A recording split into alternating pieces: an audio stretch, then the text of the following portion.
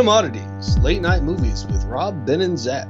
This is a podcast about cinematic oddities, where we discuss any media that is too bizarre, abnormal, or off-kilter for contemporary audiences. Occasionally these projects gel, most times they crash hard into the realm of obscurity. Join us as we delve into the cult classic swamp. I'm Ben. And I know you'll probably feel like you're being tricked or made fun of, but you're not. I promise you, you're not. As we continue... Oh, you think you're being tricked right off the bat? I know I'm tricked. No, I'm being tricked. It's okay to be paranoid if you're right. Something along those lines, you know? Yeah. So we are here continuing the time travel series with... I was about to say a big left turn from last week with Clock Stoppers, but I should probably say maybe like a big temporal shift from Clock Stoppers. Because as we talked about, of course, you know, Clock Stoppers wasn't really a time travel movie. It was the time dilation movie. Or as we rationalized it to ourselves, that was a, the time travel in that film was... the characters, traveling through time in a different way. And as Zach said, right. We're all time travelers. Traveling through time at a different speed. Exactly. I travel through time 1 second per second. Whoa, dude. Yeah. How'd you get that good? Well, practice. That practice makes perfect. But now we are discussing something that is more of a true form of what people think of when they think of time travel. They think of time travel as, actually going physically to a different time. Not that this is, the quote, the canonical version of time travel. I think there's some uniqueness to this, but we're discussing one of Rob's favorite movies of all time, Primer. Oh, man. I'm so glad that we get to discuss this. I even think I mentioned last week when Zach pitched this time travel series, I was like, you sold me, because that's how we're going to get Primer involved. Sure. And so I've seen this movie a bunch. I mean, I have tons of thoughts about it, which I'm sure we'll get into, and that type of thing. But, as I was formulating my notes and stuff like that for this recording, there was something that popped into my head. I know we mentioned last week that on the Patreon, our kind of tie-in for this series on the main feed was Assassin's Creed, because Assassin's Creed has that sense of genetic memory. And, in our Patreon discussion, everybody go check it out, patreon.com/cinemoddities. We talk a lot about how, that's a very kind of interesting form of time travel. It might be one of the most realistic in terms of, like, if humans ever came up with time travel, some sense of genetic memory could be a possibility. I mean, I think we liked it better than the idea of, I got into a machine and now I'm in caveman times, something like that. Yeah, we probably discussed the like spatial problems with time traveling. Yep, we discussed the spatial problems. You bring up a great notion of storing time in the past, and I call it God's hard drive or something like that. Yes. It's a great discussion. But, also in regards to the Patreon, when I was thinking about this last night, Primer and time travel in general, something that popped into my head, which I didn't think of last week, which I should have, I was like, does Adventure Time have time travel in it? And because of course, Ben and I, I guess I should ask you, Ben, since we go through the turnstiles, since we go through the box in the Cinemoddities podcast, are you aware that you and I are covering all of Adventure Time in order on the Patreon? How did I let you convince me to do that? Or how will I let you convince me to do that? Exactly. But that's another thing. If you join the Patreon, of course, every month Ben and I discuss 2 episodes of Adventure Time. We're going through it with a fine-tooth comb. We're only in season 2, but it's good fun if you like Adventure Time, or if you like looking at an 11 minutes kids show, kids in air quotes, as we talk about a lot, with great detail. But I really thought to myself, I was like, is there time travel in Adventure Time? And, of course, I think of, they go kind of dimension hopping in later seasons. We definitely get, different universes. We get offshoots of universes when Finn makes a stupid wish to Prismo and stuff like that. And Prismo's, the existence of Prismo in general. But then it came to me. We're not going to cover this on the Patreon for a while because, it's so far out in the future. But Ben, do you remember the episode where Princess Bubblegum basically invents that orb? And the orb can set a state, and then if you go back into that orb, you can go back to the state at which it was previously set. And that's also the episode where the entire border is a weird doodles and creatures. Does this ring a bell at all? It's season 7 or something, I think. No, I don't. I'm not sure that I've even seen it. Okay.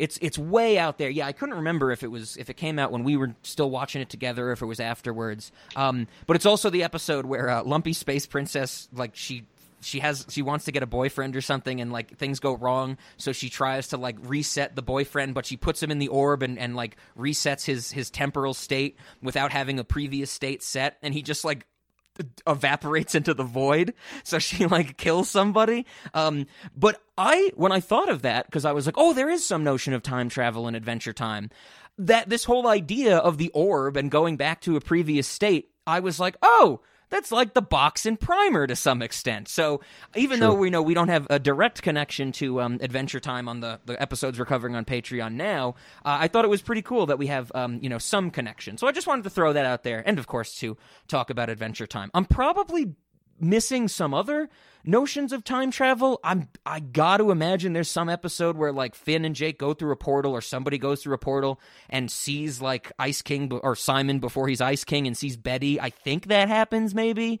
Oh yeah, that does happen. Okay. There's some kind of magical looking into the past. Yeah, so we'll have to get to that. I mean, I'll be excited to get to that. Of course, whenever we do that, I don't know, in 10 years we'll get to season 7 or something like that, if we don't speed up our Adventure Time process. But we'll be able to say, oh, here's our Adventure Time. We can relate it back to Primer and Clock Stoppers and all this stuff. Speaking of time travel, we have to talk about, well, where's Zach? What's he doing here? Has he gone through the turnstiles one too many times? And kinda, yeah.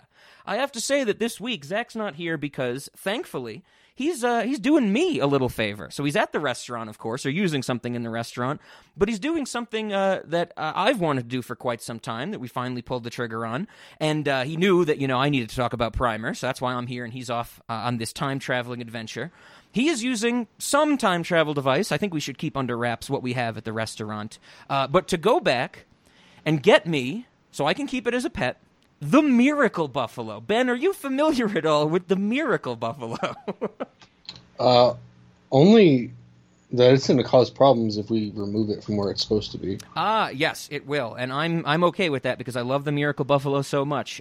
It'll cause probably more problems than you think, because the Miracle Buffalo, Zach and I, we bring this up every now and then, but we also talked about it many, many years ago, I think in our first few months of On the Podcast, in an Unsolved Mysteries segment. Just to catch everybody up to speed, the Miracle Buffalo was a buffalo that was born in 1994 in Wisconsin on a farm. But it is a completely white, non-albino buffalo. And these are very rare, apparently. I had to, I've learned all this in my research into the Miracle Buffalo, because before that I don't know jack shit about buffaloes. But apparently a white buffalo that is not albino is incredibly rare.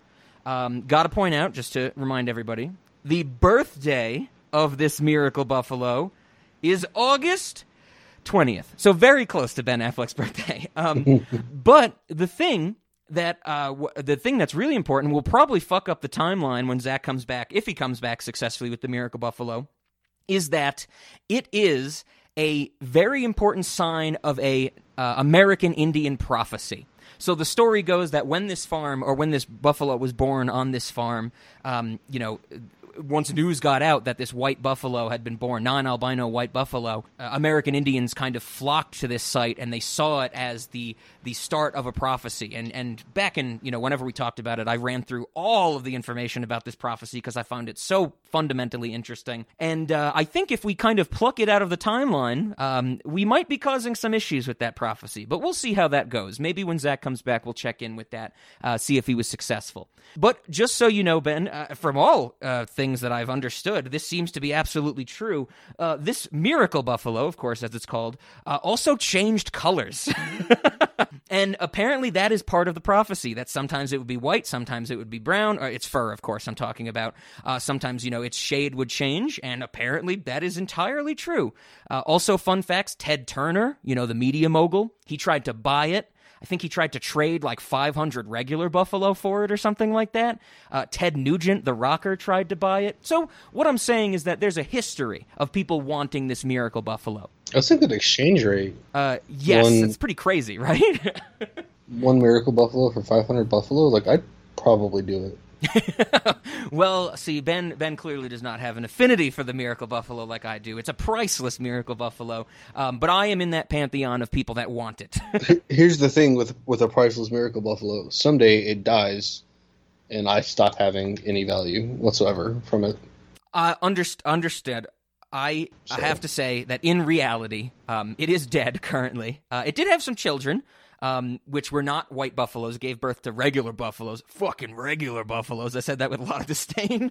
But I want the Miracle Buffalo. I love the Miracle Buffalo. And just to really clarify for you, Ben, the thing that interests me the most about the Miracle Buffalo is that it is so important in, this American Indian prophecy. It became a tourist attraction, in the mid-90s, from 94 to until it died, I believe, in the early 2000s, or probably even What if later. you happened to see it when it had like normal hair color? Yes. Zach and I have talked about that. I also brought up back in the day, what if, your family lives somewhere in Wisconsin, maybe you got to drive an hour and you go, oh, it'd be cool. We go up to that farm in, in Janesville, Wisconsin to see the Miracle Buffalo. And, you go there and it turns out that's a day that it's in heat and you see it getting humped. Like, is that fun for the whole family? Who knows? The thing that I'm really interested in, Ben, and I think you'll understand this, why I have an affinity for the Miracle Buffalo, when an animal becomes a tourist attraction or this symbol of a prophecy, this religious symbol, and people just flock from everywhere to see it, these famous people want to buy it or they want to own it, or, I want to go back in time and snag it out of recorded history and things like that. The animal's never going to understand this. Oh, yeah. It's just going to continue to be an animal. And I find that fascinating for some reason. That, you can watch the videos of, all these American Indian tribes, like, going to this farm and, having prayer circles and, other things I don't know the correct terminology for, worshiping this animal. And it's just there being an animal. And I just find that so fascinating that humans can project something that crazy onto the Miracle Buffalo. Right on. So that's what Zach's doing. We will see how that goes. If the Miracle Buffalo does come into 2022, we will probably have it as a guest on an episode. Maybe we will, do a special episode where we interview it or something like that. And if that is the case, I then think it'll be fun to say that of the guests, the actual special guests, not just our friends and stuff that we've had on. Of course, LaShawn and them, they're very special guests, everyone we've had on like that. But they, we kind of knew them. But when we had Ryan back in the Titanic days, when we had Jimmy Custis for Body Swap, I like to think, they would be happy to know that we've also had a buffalo on the podcast. So that's where Zach is, and I guess with that out of the way, with all that set up, if there's nothing else, we can get to Primer. And that was a good primer. Yes, thank you, Ben. That was a good primer. I also want to make the joke that before we started recording this episode, Ben said that him and his wife were planning on doing some painting in their house. Was this movie helpful that you now know that you have to apply primer before you paint the walls? Yeah, I definitely didn't know that. So. And that's what this movie is about at the end of the day, right? It's about the art of painting. It's a wall painting, good old blue collar movie. Yes. About painting walls. Oh, that's actually another connection to our Assassin's Creed episode. Remember that? I don't have his name written down in front of me. Remember that stupid critic that we made fun of who used like 7 big words to say watching paint dry and stuff like that? Oh, yeah. Yeah. So this movie is like, we're literally watching paint dry. It's about the art of that. No, it is not. If anything, this movie is about time travel. Actually, more, I would say it's about the moral quandary of having... stock market.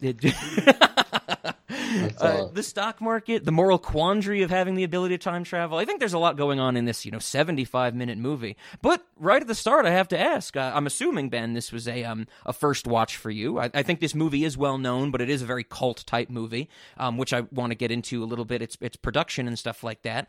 But after watching it, after seeing a more adult version of time travel than Clockstoppers, what'd you think? What's your overall thoughts? Well, first off, Clockstoppers was pretty adult.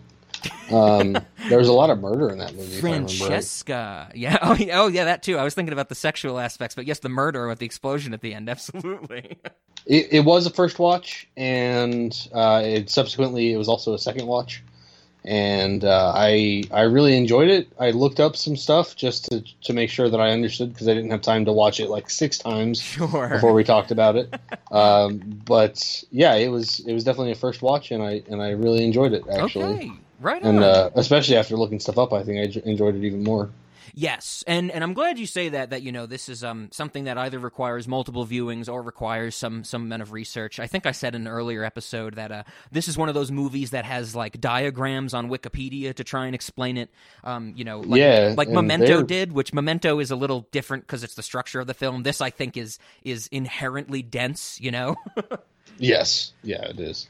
The diagram was neat, and it definitely gave me some ideas about how to use this time travel to create multiple infinite clones of yourself. Yes. Prestige style, I guess. So I'm glad that you liked it. I kind of had a sense that you would like it, because it is, this movie doesn't pull any punches with its scientific dialogue, scientific jargon, the speed at which they talk about things, the non-linear idea of how certain things get talked about and stuff like that. Right. And then even they joke about it. I know Ben mentioned it before we recorded. One of my favorite lines in this movie is when Aaron says something like, "I haven't eaten since later this afternoon." Such a good line. Shit. And it's dropped so quickly, like it's almost like a blink and you'll miss it type of line, Man, are you hungry? I haven't eaten since later this afternoon. Well, and there's even when they're first talking about time travel, I think Aaron says something like, "What did you do with the other 6 hours?" Mm-hmm. And he told me he goes to a hotel. He's like, "I wonder what I did." Yeah, absolutely. It's one of those things that I've seen this movie a good bit of times. I hadn't actually seen it in a few years. I mean, I love it a lot, but I haven't rewatched it in a good bit of time. So it was fun to rewatch. And I definitely want to get in, how my thoughts on this movie have changed over the years and how I went from loving it for the very technical aspect of it and the time travel aspect of it, and now I love it kind of more as an experience. I definitely do want to get into that. But before that, I did want to ask you kind of, maybe to preface this with a quote. It's a very famous quote, which I don't actually have it credited because I'm dumb and bad at my job that I have to do here. I didn't write down who said this, but very famously, one of the things that came out, in 2004 after Primer was released and started to gain this cult following, someone said that if you watch Primer for the first time and you say you understand it, you are either a savant or a liar. And that kind of became the log line for the movie and how dense it was and how, sure, inherently confusing it was. I don't really remember how I felt about it the first time I watched it. It might have been... I saw it in undergrad the first time, probably, 2011 or something like that. I probably saw it more as akin to a Finnegan's Wake and, seeing it as just kind of a jumble of stuff that I need time to parse through. I don't really remember if I understood it and really what that means. I've had a lot of time to think about it. But I just wanted to give that quote to you, Ben.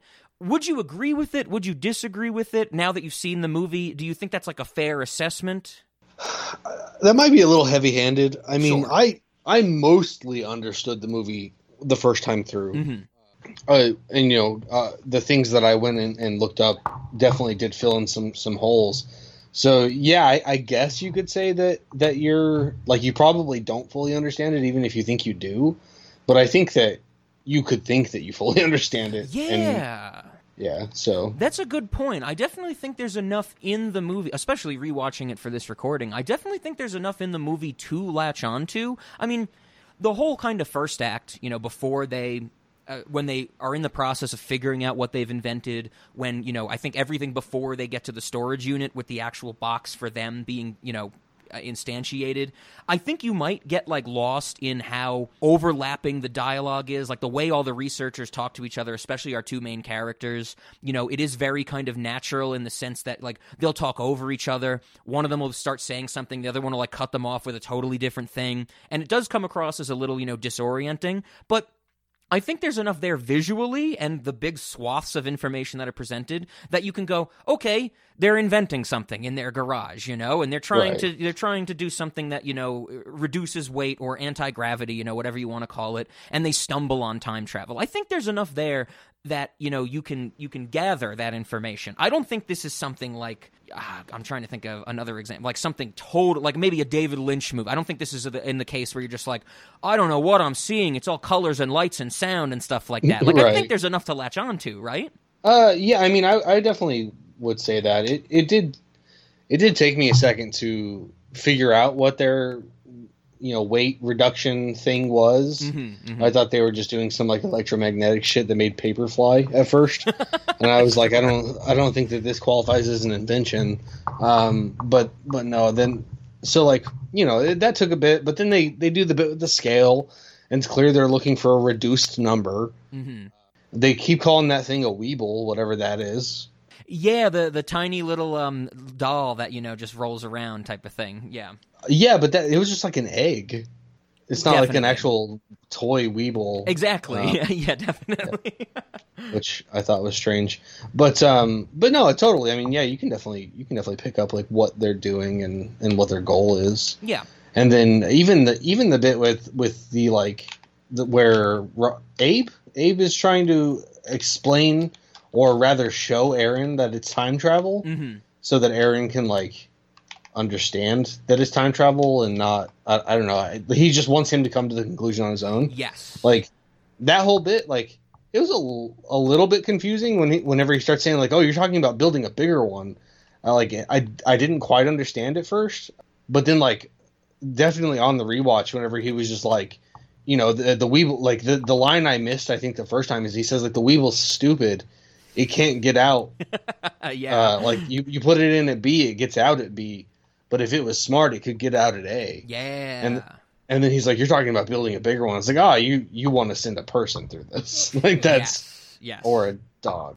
I'm glad you mentioned that whole scene when he's like very trying to pull the information out of Aaron, let him get to the conclusion on his own. I love that whole scene. Like, even regardless of, if you're not following all the dialogue, because of course, I mean, this movie is only 75 minutes long, but I think, paying attention to some of the giant chunks of dialogue is almost like a marathon at times, because they just go hard, Sure. in the way that they talk to each other. You can tell they understand each other, but it's like watching sometimes I feel like it's watching like young twins speak, when twins create their own language and they know Sure. the nuances of each other. There's some times where I'm like, hold on, this is almost like a listening comprehension exercise to understand how they're speaking to each other. Right. But that whole scene is fantastic. So, like, dialogue aside, just the way that it's shot and, like, the close-ups and, like, kind of the slow build of the music when it's, like, even if you don't know that it's going to be time travel yet, because maybe you're not as tuned into this movie, you're paying attention, or, it's not clicking with you yet, you're still like, oh, God, something's going on, Like, there's a tension naturally to it. Yes. Yeah, there's a natural, like, tension and excitement of it. And it works really well. I personally enjoy it quite a bit. And like you said, it's... I think the thing that threw me off at first was how grainy it is, but, like, once I was able to get past that, it was just like, this movie is very solid. And the language they use, like you mentioned that, it can be terse and like difficult to understand. And as far as I understand, the guy who wrote this movie is actually an engineer. Yes. So he intentionally did not dumb down the language. So that's kind of intentional. And I kind of like that aspect. It's like, I don't need to understand the science to understand the plot. Mm-hmm. And I don't think anybody does.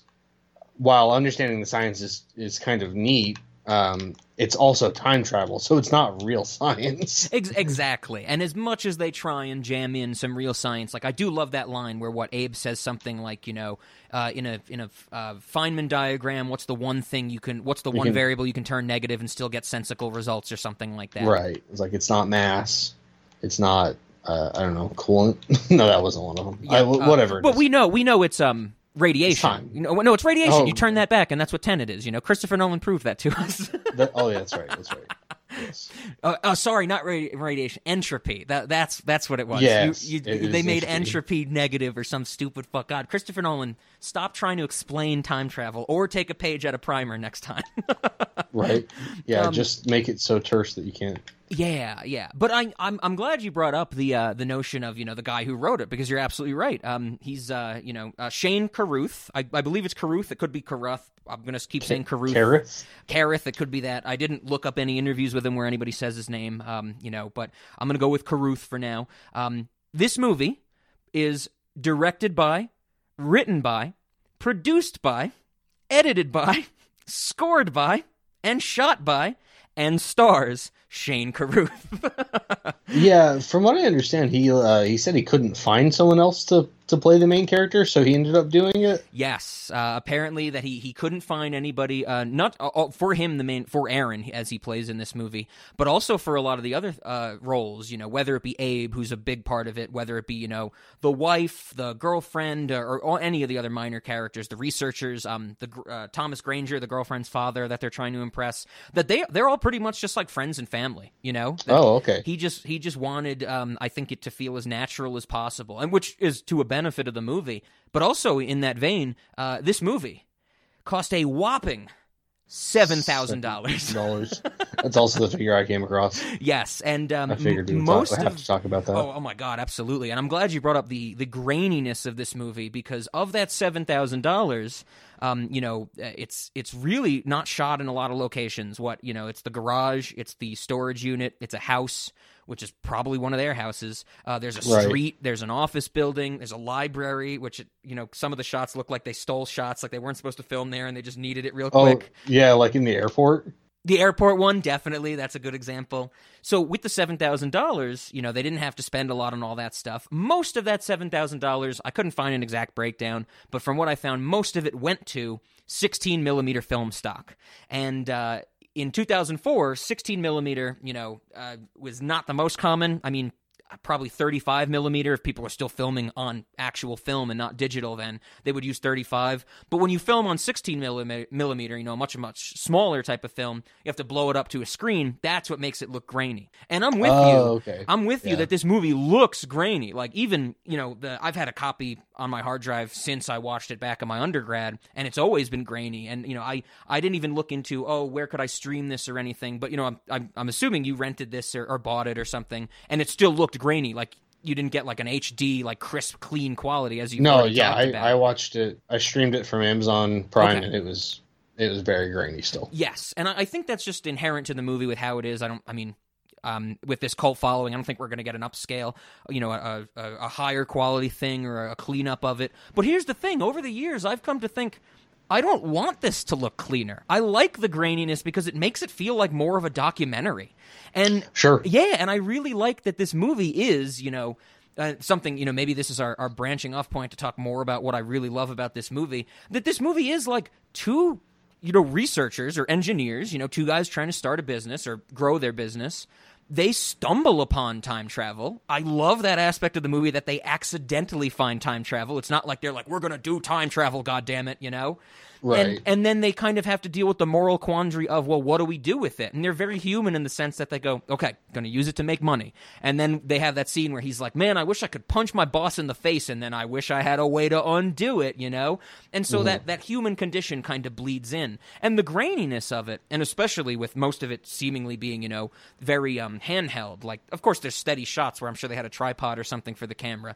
A lot of it is very shaky and kind of unnerving. It gives it a very real-world feel, and I think that adds a lot to the emotion and the atmosphere of this movie. Yeah, I definitely agree. And I to add on to what you said about them stumbling on time travel, they don't even stumble on like full time travel. Yeah, they stumble on kind of like what is it, that Amazon movie with Star-Lord, and he goes in the future, Tomorrow War? Yeah, the Tomorrow War. Like they have in Tomorrow War, they have like a time bridge where it's like that point. It's like these 2 points in time are linked, and as one moves forward in time, so does the other. So you can only go like a fixed distance forward in time. Okay. Like they kind of have like that vibe where it's like they can only go a fixed amount in the past, and that amount is determined by when they turn on the machine. Yes. I do have to say, as much of the, as we already mentioned, how this movie gets labeled as dense, confusing, and, other synonyms for those things.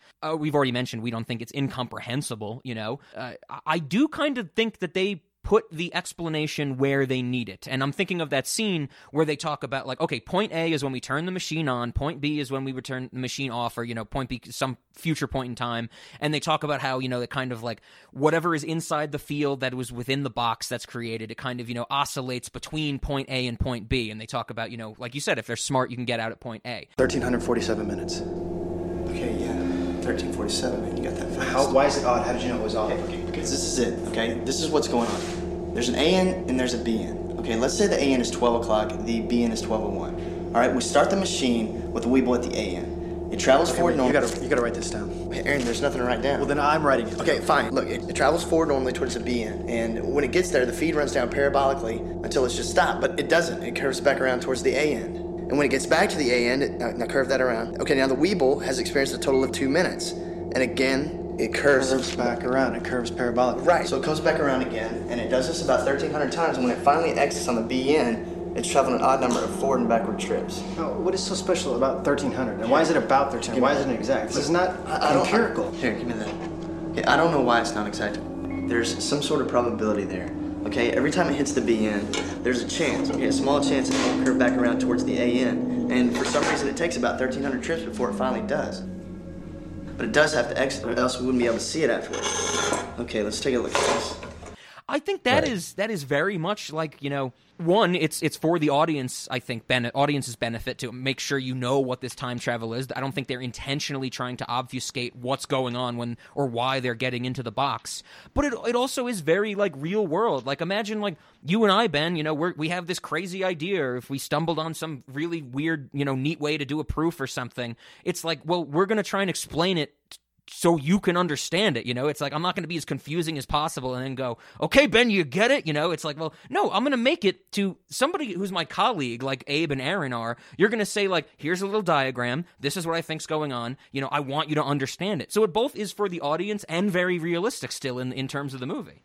I agree. It very much sounded like you and I doing a proof on the whiteboard or whatever. Yeah, absolutely. The one thing I would say was not super clear to me. Well, and again, I think it's because the first time I watched through it, I missed that line where he said if it was smart, it could get out at point A. Mm-hmm.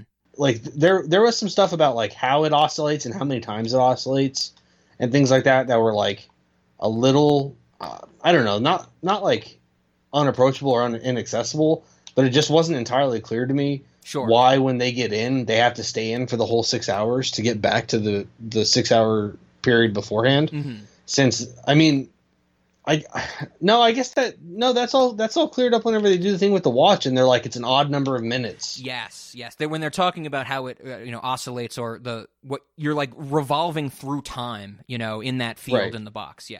You're going through the turnstile. Yeah, basically.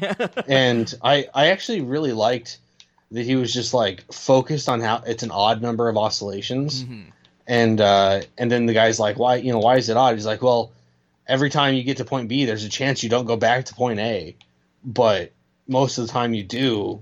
It's like, but the chance that you don't is the one time that somebody opened it and you came out, Yes. Yeah, exactly. Like that's definitely the feel I got for it anyway. And I don't know if that's how you took it. No, definitely. And I think that whole idea, like we already said, the natural tension and the enjoyability of that scene is great, from a filmmaking standpoint, especially one that cost $7,000. But just on the time travel level, like every time I watch this movie, even though, like I said, my feelings on what it is, I actually think it's a little more of an experiential thing, which I want to talk about a little later on.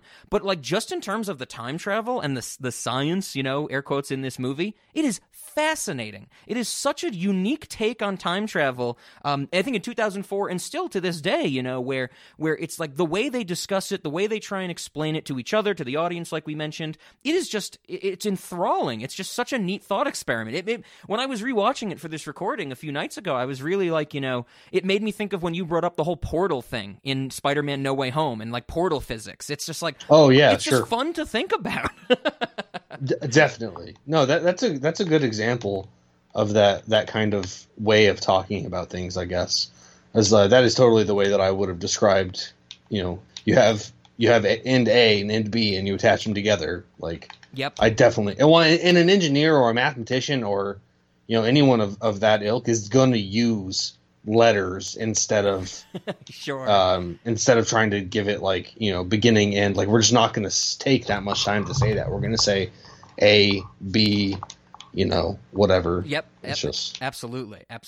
You mentioned it earlier. I just wanted to highlight. So Shane Carruth, once again, you said you found that he is a software engineer. He started as a mathematician, so that was his undergrad degree. From what I found, went into software engineering. Apparently, he developed a lot of flight simulation software. I don't know anything more specific about it, but that's what I found. So he's a mathematician, he's a software engineer, and I wanted to get this out of the way because I'm sure if we don't, someone will realize it. He is also an alleged domestic abuser. Sweet.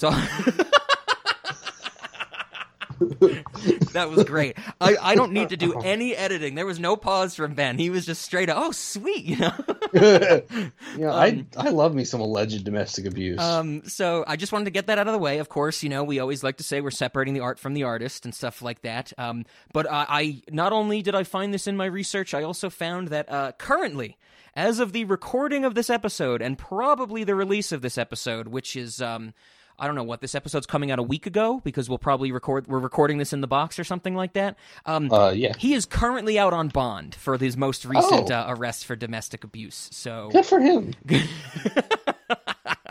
Just wanted to get that out of the way. But more on the topic of him being the mathematician and the engineer, something that I found that was fascinating about his ideas for this movie, because it really, like I mentioned, it's all his vision.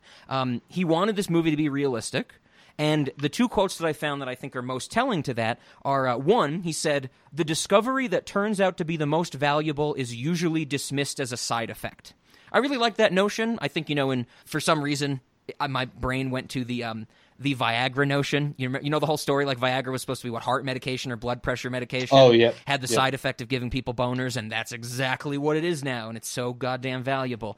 So I like that notion that he really did have the at the core of this idea of this film was to make them stumble upon time travel, which I fucking love that idea. It's what I want, because I say it all the time, and I bring it up all the time to Ben, to Zach, to everybody. The stupid fucking Avengers Endgame scene where Tony Stark invents time travel in a night, in an evening, because he sees fucking a picture of Tom Holland holding something upside down. He's like, oh, that means I'm gonna...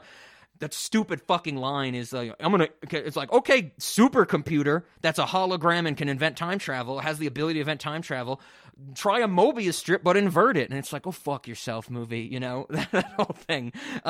So this is great. But then the other thing Shane Carruth said about this, he said, quote, "Prototypes almost never include neon lights and chrome."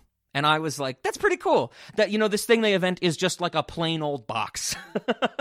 Yeah, and that's 100% true. Yeah, exactly. I don't know how a software engineer would know that, but but in reality, who's gonna fucking, it's like, oh man, look at this prototype. Let's go with the anti-gravity idea. It's like, oh, I want to create this anti-gravity field. It's like, you're an idiot if you're like, we better put some underglow on it. Yeah, exactly. It's like, man, it would look cool with a neon green flame on the side of it, or some shit like that. It's like, nobody fucking thinks that way. That's absolutely ridiculous. And so I really like that realistic aspect of it, for sure. And I think that once again gives this movie a very documentary style feel, a very realistic style to it, atmosphere and things like that. And it's wonderful. I think that's why it has clicked with me so well over the years, that it does come across as so realistic. And also, just to harp on it again, the idea that they stumble onto time travel, the idea that even there's, I think, whether it's through the narration or one of the characters says it on screen, it's something like, they stumbled onto something they don't and probably can't understand. And I love that in this movie, it's time travel, of course, but I'm thinking of other movies where that happens, where somebody stumbles onto something and, they don't understand it, but they're going to use it for their own gain or use it to some end. Usually in modern movies, even back in probably the mid-2000s when this came out, the something that you stumble on is I don't know, a portal to hell or aliens or something like that, right. It's so out there sci-fi, and it's, probably not mid-2000s, but the example is Hellraiser, when they stumble upon the Lament configuration or whatever the box is called, and they're just like, oh, look at this thing, and it unleashes all the demons that they take take pleasure in hurting people, the whole Hellraiser thing. But I love the idea that this is like, oh, we stumbled on time travel, and then it gets into the idea of them being like, okay, we're going to play the stock market. They talk about what if we did the lottery and things like that. And it's just so down to earth, because that's the shit that like somebody would think of, you know? Sure. The one thing, you know, if I was in their shoes, and this wouldn't have made for as interesting of a movie, I don't think. I'd know, I could say. But I would have gone back to that protein idea, and I would have found something that generated something valuable, and I just would have accelerated that process. Oh, that's what I would. Like, why am I going to risk putting my whole body in this thing with argon leaks? Oh, yes, I love that line. He's like, we use it to cover up the leaks. There's leaks, there's always leaks.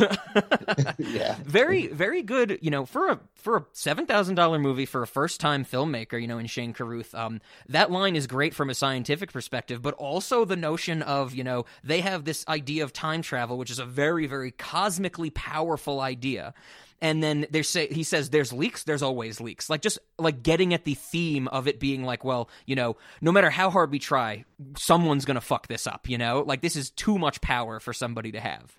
Sure. And I love that notion. But so with the protein thing, you're talking about the scenes where where the fungus that grows on the Weeble that has, you know, should have taken like way too long to create. Yeah, but 5 years yeah, or definitely. something. Yeah, I mean, just find like, I don't know, a clam or some shit and generate pearls. Oh, you know? That's interesting. Absolutely. Yeah, and that's the other thing is just like this notion of time travel, you know, it's like just all these ideas that you can do with it and stuff. I am definitely with you that, you know, I would be hesitant to take a nap in that box, you know, with the oxygen tank and all that stuff. And even there's even that line where they're like, oh, we do this correct amount of chemicals and you're just going to sleep for 6 hours or some shit like that.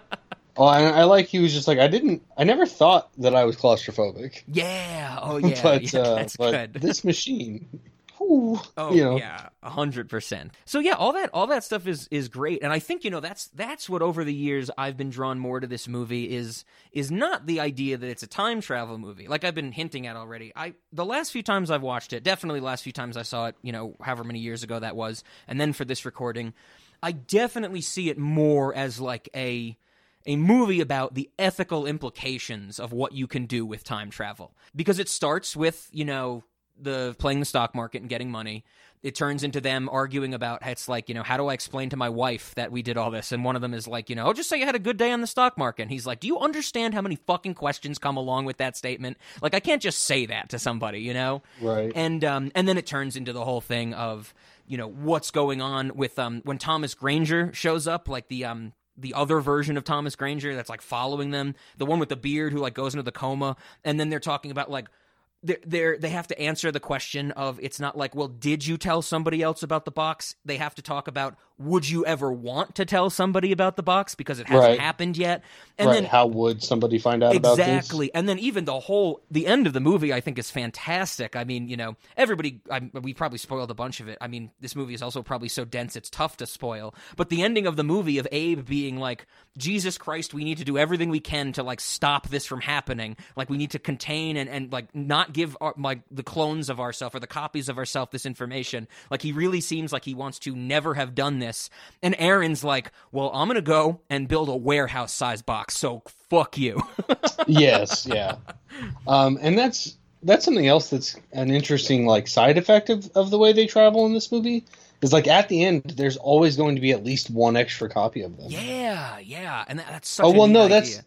I guess that's not. Wait, that's not true for the middle iterations. Why does it end up being true at the end that there's an extra copy? So now you're asking the real questions. I will say, as many times as I've seen this, I have never took the time to fully parse everything out. I definitely think there's things I don't completely understand about this movie. You know, there's some concerns and things like that. So to answer your question directly, I'm not sure. Okay. Did you have any idea, maybe along those lines, about that? So the times you get extra copies of yourself, it's like you coexist whenever you go back. Like whenever you first get in the box and you go back, it's like the whole time that you're living for that 6 hours, you coexist. Yes. But then the original, his fate is to get in the box. So as long as you continue to proceed through time past that point, there actually isn't a copy of you. Sure. But one thing that I've considered is like, what if instead of letting the original get in the box, the double actually gets in the box? Sure. I think that's a concern, or a wrinkle, maybe a better way to put it. I think another wrinkle that this movie definitely presents, which I think is fucking cool to the max, is when it's revealed that Aaron has taken the failsafe box and brought it into another box. Yeah. And that starts to just fuck everything up. Well, as far as I can tell, like all he did was just make it so that he could set up a box for himself and Abe at the failsafe point, so that they could still go back in time and try to stop the shooting or whatever Sure. he thinks caused Thomas Granger to go back in time. Yes. Yeah, and to gain all the information, we get the reveal at the end of the movie that Aaron has, lived through this many, many times. He has the recordings of all the conversations, so he knows how things are going to play out and stuff like that. That's kind of the stuff where, I think when I kind of transitioned, my love for this movie came from the mind-bender aspect that we're talking about right now, and I started to love it more as this kind of, ethical quandary movie, or this kind of experiential thing of just like, how do you deal with the fact that you can time travel and stuff of that nature? Oh, yeah. No, so what I said about, the double going through the box, yeah, that is how they end up with copies. Because Sure, they incapacitate themselves. The doubles go back and incapacitate the originals, and then they go through the box. And so those originals never get in the box. So they just continue in the normal time stream, and then the doubles exist and just continue through the normal time stream as well. That's how they end up with multiple copies. Yes, that reminds me of that. There's a great scene with the what he's like he's putting a needle in through like the milk or something like that in the fridge, and the narration says something like, it's easy to like, drug somebody even in the era of tamper-proof lids when you know exactly what's going to happen and stuff like that, which is really cool. Well, and that's actually why at the end there's actually 3 copies of Aaron and only 2 of Abe. And I think it's actually the copy of Aaron that didn't experience all of the stuff that happened, who we see making the machine at the end. Sure. Okay, I'm with you. So like there's an early point where the double goes back in time to the guy who knocked out the first original, and he tries to incapacitate the second original, and that second original decides that he doesn't have as much skin in the game, and he just is like, fuck it, I'll just bail. So I'm going to call him, the guy that we see throughout the movie, I'm going to call him Aaron 6, because I think that's how many there had to be to get to there. But Aaron 2 is the one that just flies out of the country. Like, he just takes off. Yep. Because he's like, Aaron 6 is more invested, so Aaron 2 bails, and Aaron 0 is like unconscious in the attic. Yes. Yeah, and all that stuff, I mean, that's the stuff. I knew you were going to latch on to some of this, like thinking about all this stuff and really unraveling this movie. I think that's the best way to say it, because in that kind of third act, when these things are happening, when we have the reveal that, Aaron has all this predetermined knowledge of how things are going to play out, when they're dealing with the other versions of them and, incapacitating them and stuff like that, that's when it gets most Lynchian, I would say. And maybe not even fully Lynchian, because it is still, a very kind of documentary style thing, but it's less explained. The movie itself is less, exposited by the movie than it is earlier. And that's when it really gets kind of like Lynchian. It makes me think of Lost Highway, which we saw together back in the day at the Athena Cinema. I don't know if you remember a lot of it, but that's the one where like at the end of like in the middle of the movie, like one of the characters like turns into a different character, and it's just like, what the fuck is going on? Oh yeah. That's also the one, Ben, that you called a Rammstein music video. Okay. Yep. I remember. Yes. Yeah. If anybody does not know, David Lynch uses Du Hast in one of his movies.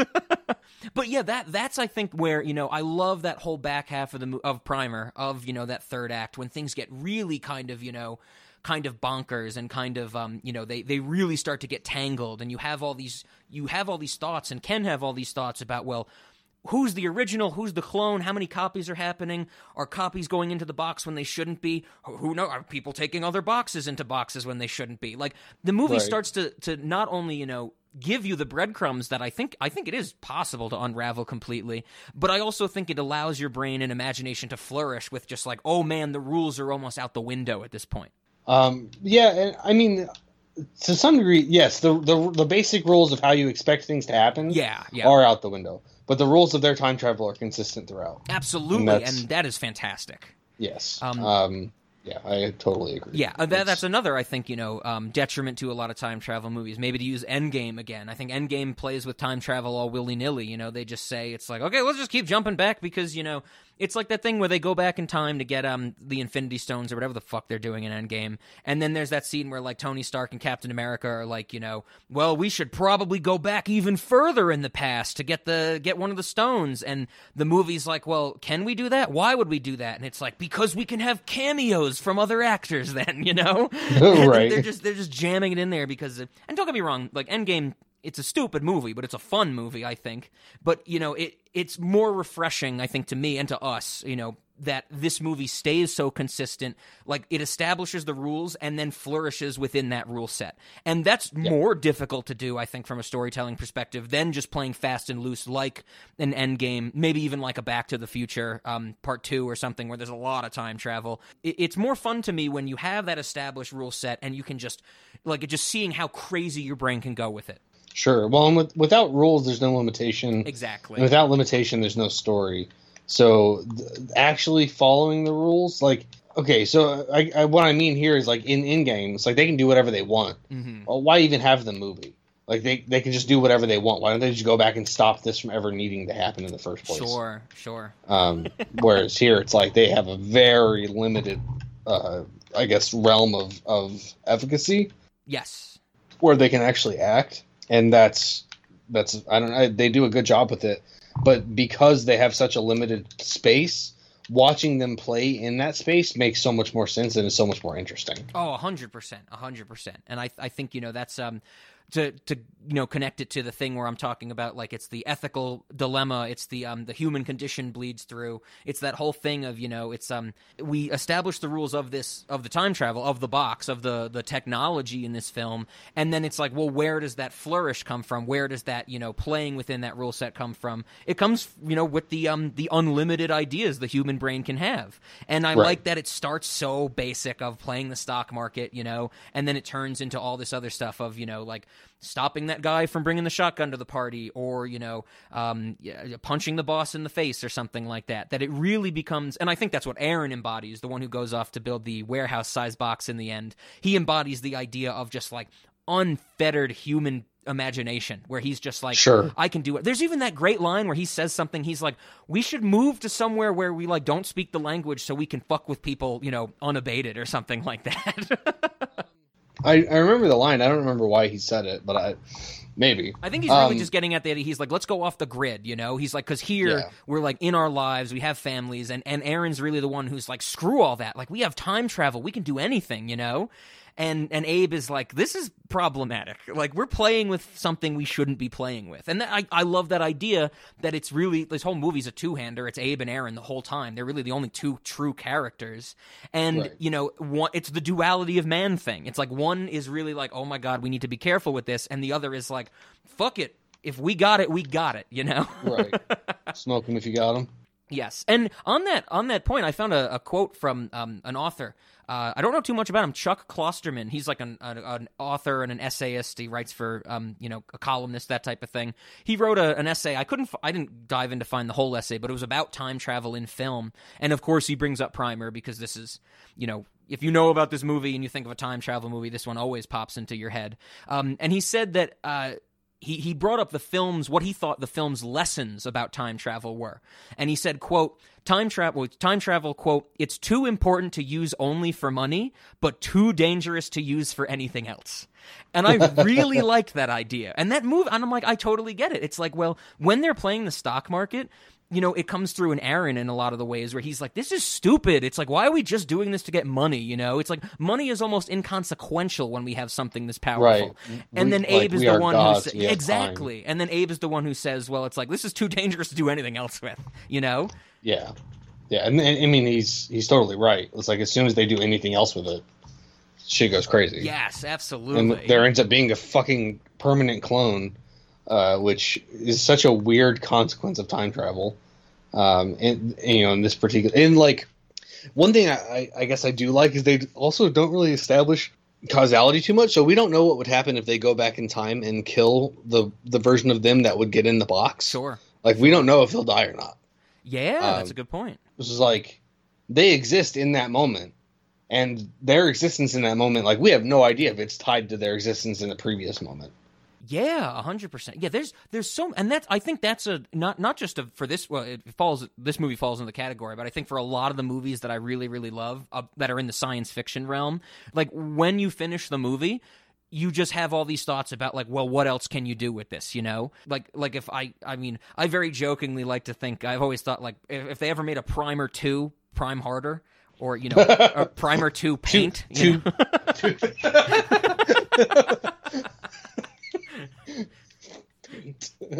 It's great. 2 Prime 2 you know, all those jokes. Primer 2 Time Travel Boogaloo.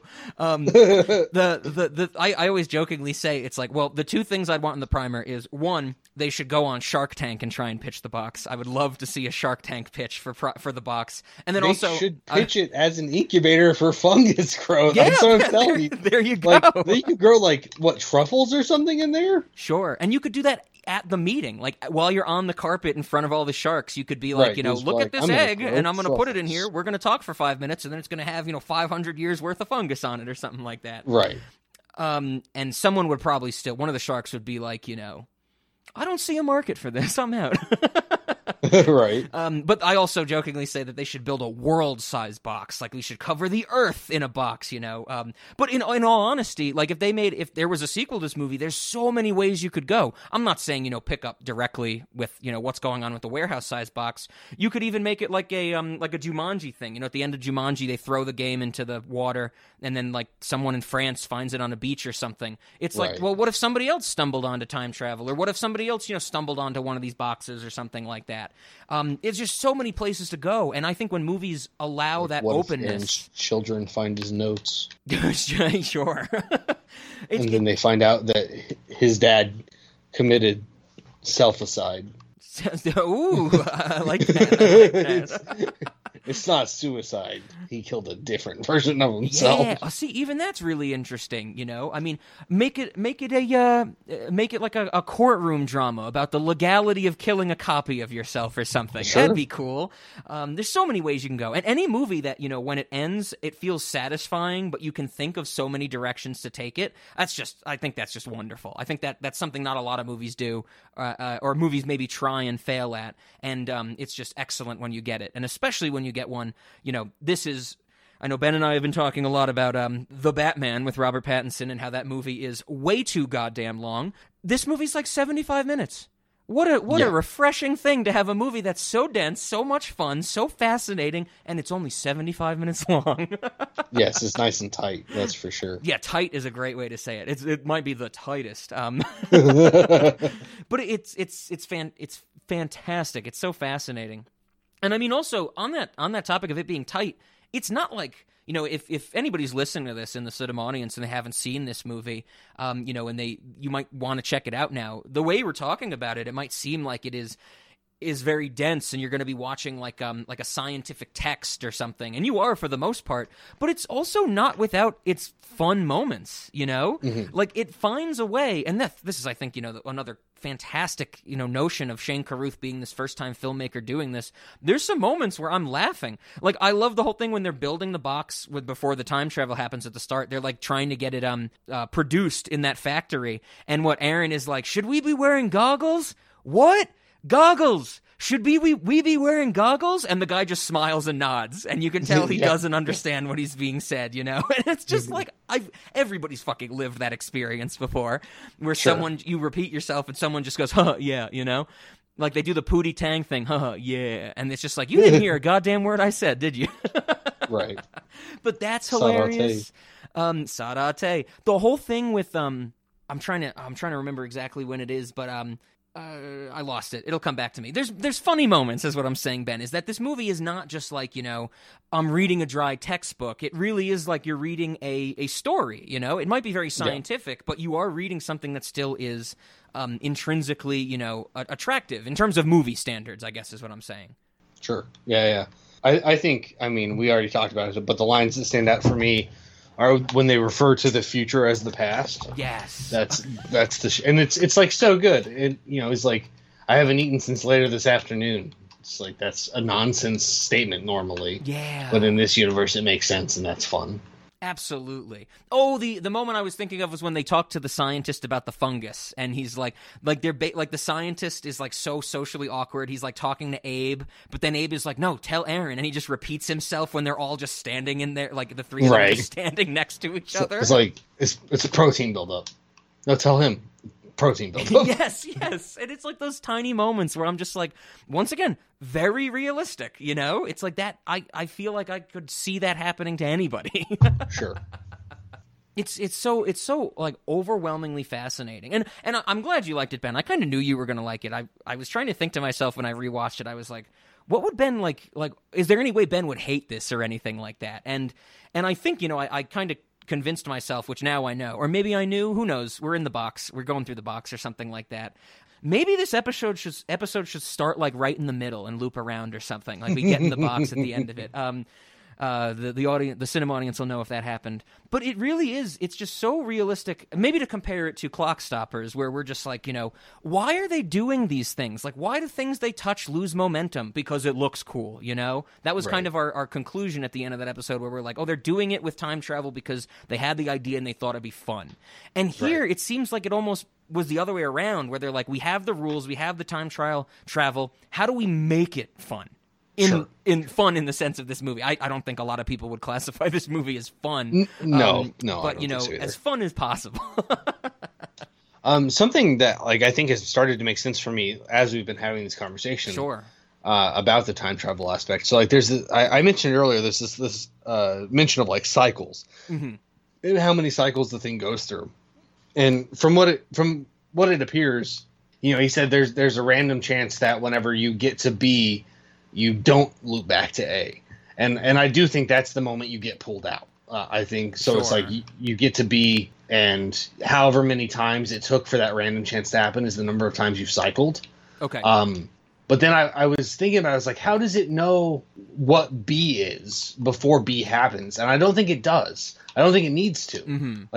At first I was like, it's spending the amount of time that it's in there cycling. That's not what's happening. No matter how long the interval is, it would cycle still about 1,300 times. Okay.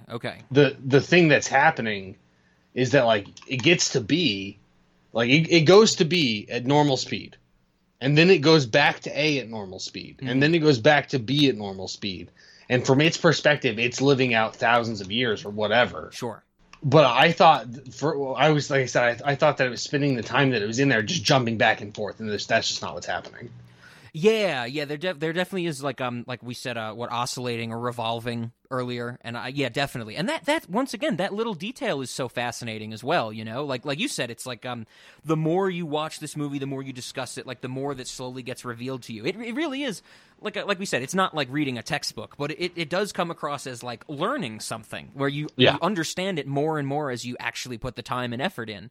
And I me, Ben, I personally love movies like that where it's very different from this one. But remember back last year when we talked about Monkey Bone, where it's like I loved Monkey Bone when I was a kid because it's this goofy nonsense, and it's all crazy and wonky and all the Henry Selick fingerprints about it. But then as I keep watching it and I keep putting effort into it, I start to dissect its meanings, dissect the whole, sub context of the Church of the Subgenius and things like that.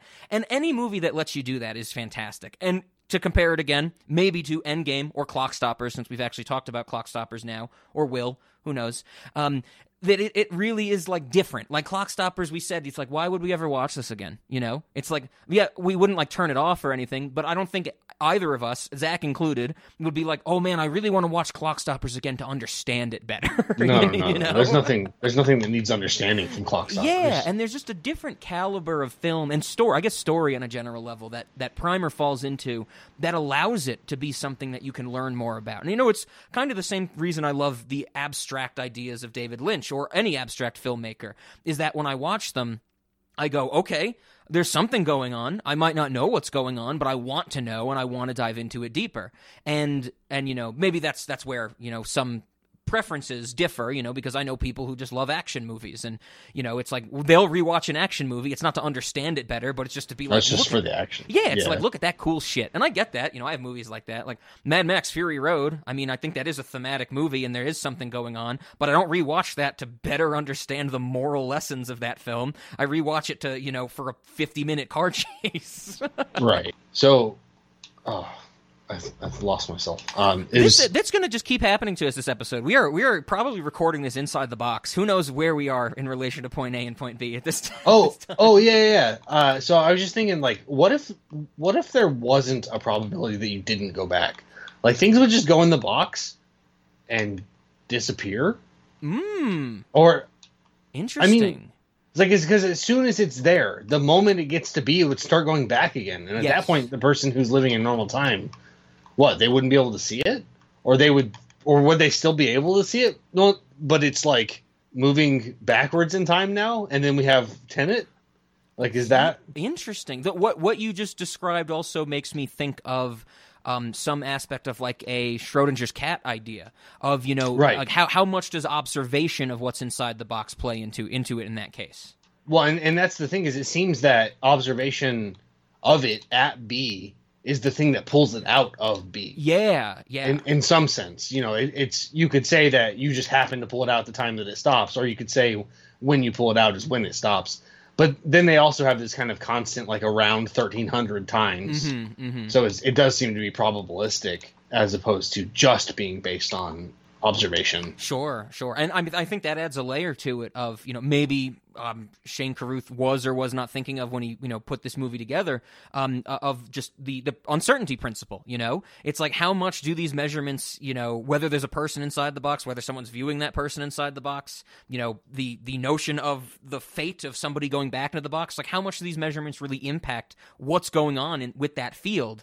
And once again, I think that goes back to what we were saying of, it's like this movie, this idea brings up all these other, ancillary ideas or offshoots, and that's just fascinating.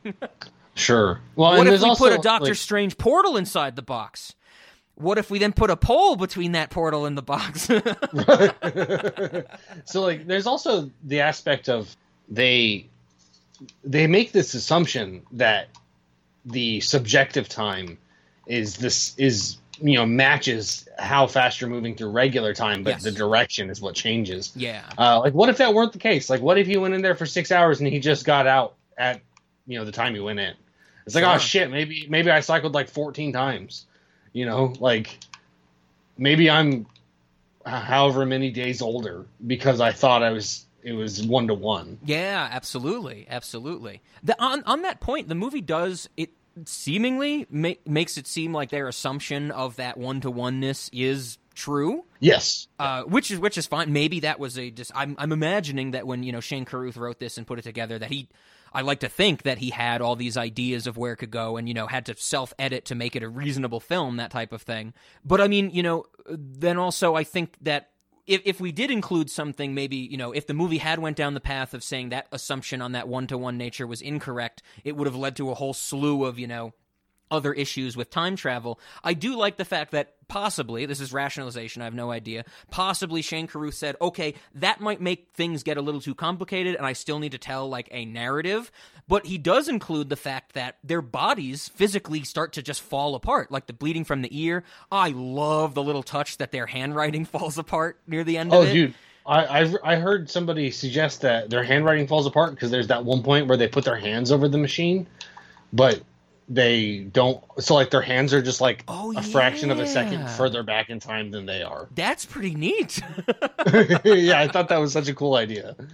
So it's like their hand just can't keep up with their brain because it's just not there. Yeah. I think there's a line of dialogue somewhere where they say something like I think Aaron says something like, he's like, Abe says, did I wake you up? And he's like, well, I don't really sleep. I just take naps. Like, my body's getting used to these 36-hour days and stuff. And, right. Just this idea that they're like, putting this strain on themselves physically, not just the idea of, we're going to jump into a box filled with argon, but then they start to be like, well, we have to do all this. That's really making our days longer. And it's crazy.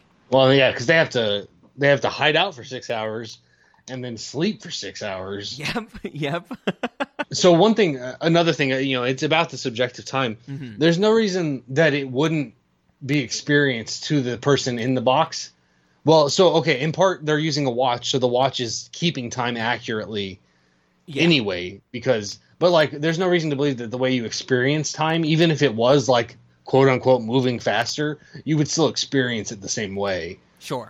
Because all of the processes in your brain would be adjusted appropriately by the fact that time is behaving differently. So like, even if that assumption is weird, it's also the only thing that could happen. Sure, I get you.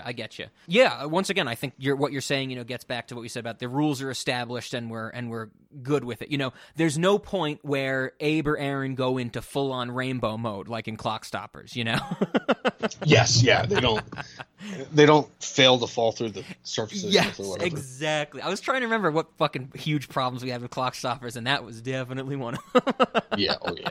Yeah, it's so fascinating, and I think that's one of the things that is great about this movie. Also, we're jumping around all over in this discussion, which makes sense. It fits for this movie, right? That's what they do in the movie. Exactly. So. But I'm thinking back to another really funny moment, and to get at the notion of human condition, is that, these guys, for as smart as they are, as they're, software engineers or engineers, they're making, at the start, with the other two guys who kind of disappear from the movie, they're making, like, I don't know, what, capacitors or something, or transistor plates, or they're shipping out something, right? I don't remember what they say it is. They're like circuit boards. Circuit boards, sure. So for all intents, because they say something about like it's like wannabe hackers in their parents' basements. Oh yeah, that's right. So it's like it's like Raspberry Pis or something. Yeah, they're talking about getting that's what made me think of Shark Tank. They're talking about getting VC attention and stuff like that, and getting a big contract. Okay, yeah, that's right.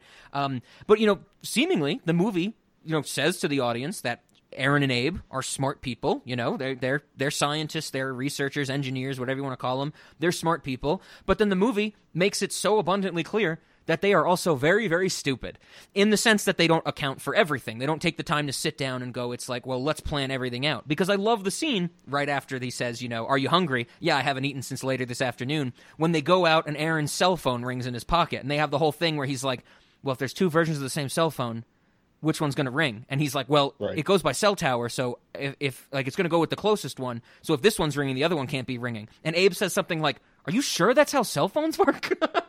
Yeah, and his response is no. Yeah, and I'm like, and that is such a nice touch that in this movie, they're like, yeah, for all the intelligence that these guys have, or think they have, or the confidence maybe that they're exuding more at that point in the movie, they're still just kind of like, oh shit, we didn't think of this. And I feel like you can tell in that moment, like anybody who's ever done like, research or tried to attack a problem completely, you have that moment where you realize there's something you forgot, and you're like, God damn it, I'm an idiot.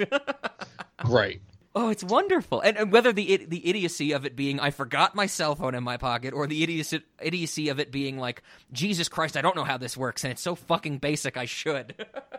Sure. And then actually watching that, I was like, I don't fucking know how that works either. Exactly. I had the same thought, and I was like, I wouldn't know how to answer that, because I don't know what to do if there's different copies of cell phones. And the thing that blew me away, Ben, in that notion, when they bring that up in the movie, and I go, shit, I had the same thought that you did. I don't know how that works. I also can't believe that I've never looked it up, because I know I've told you before explicitly that I love I want a horror story idea to be like, one day you go into your apartment and you see an exact copy of your phone. Like, I think that would be scary as shit, No time travel involved or anything, but I think that would be an interesting idea, like a jumping off point for a horror story. And I've been thinking about that for years, and I've never had the fucking thought of, well, what would happen if you called that number? Yeah, and I feel like I've seen some do it where it's like the clone of your phone, they hear everything that you can hear, like the signals going to both phones or whatever. Sure. That doesn't explain how they can hear what you're saying. Exactly. In those shows. But anyway, like it's definitely not clear. But that moment is actually really important, because it's like that's the moment where they learn that what is happening can be changed. Because that's like the same phone call he gets when he's in the hotel. Yeah. And he's just like, oh shit. Like, so if I'm getting this phone call, then that means Hotel Aaron's not getting this phone call. Maybe. Should I open it? Or should I answer it? Mm-hmm. And you know what? Honestly, from what we see, I don't think he answers it that time. Yep. So as far as we know, he answered it the time he was in the hotel, and not when he was outside. And both times, both rang.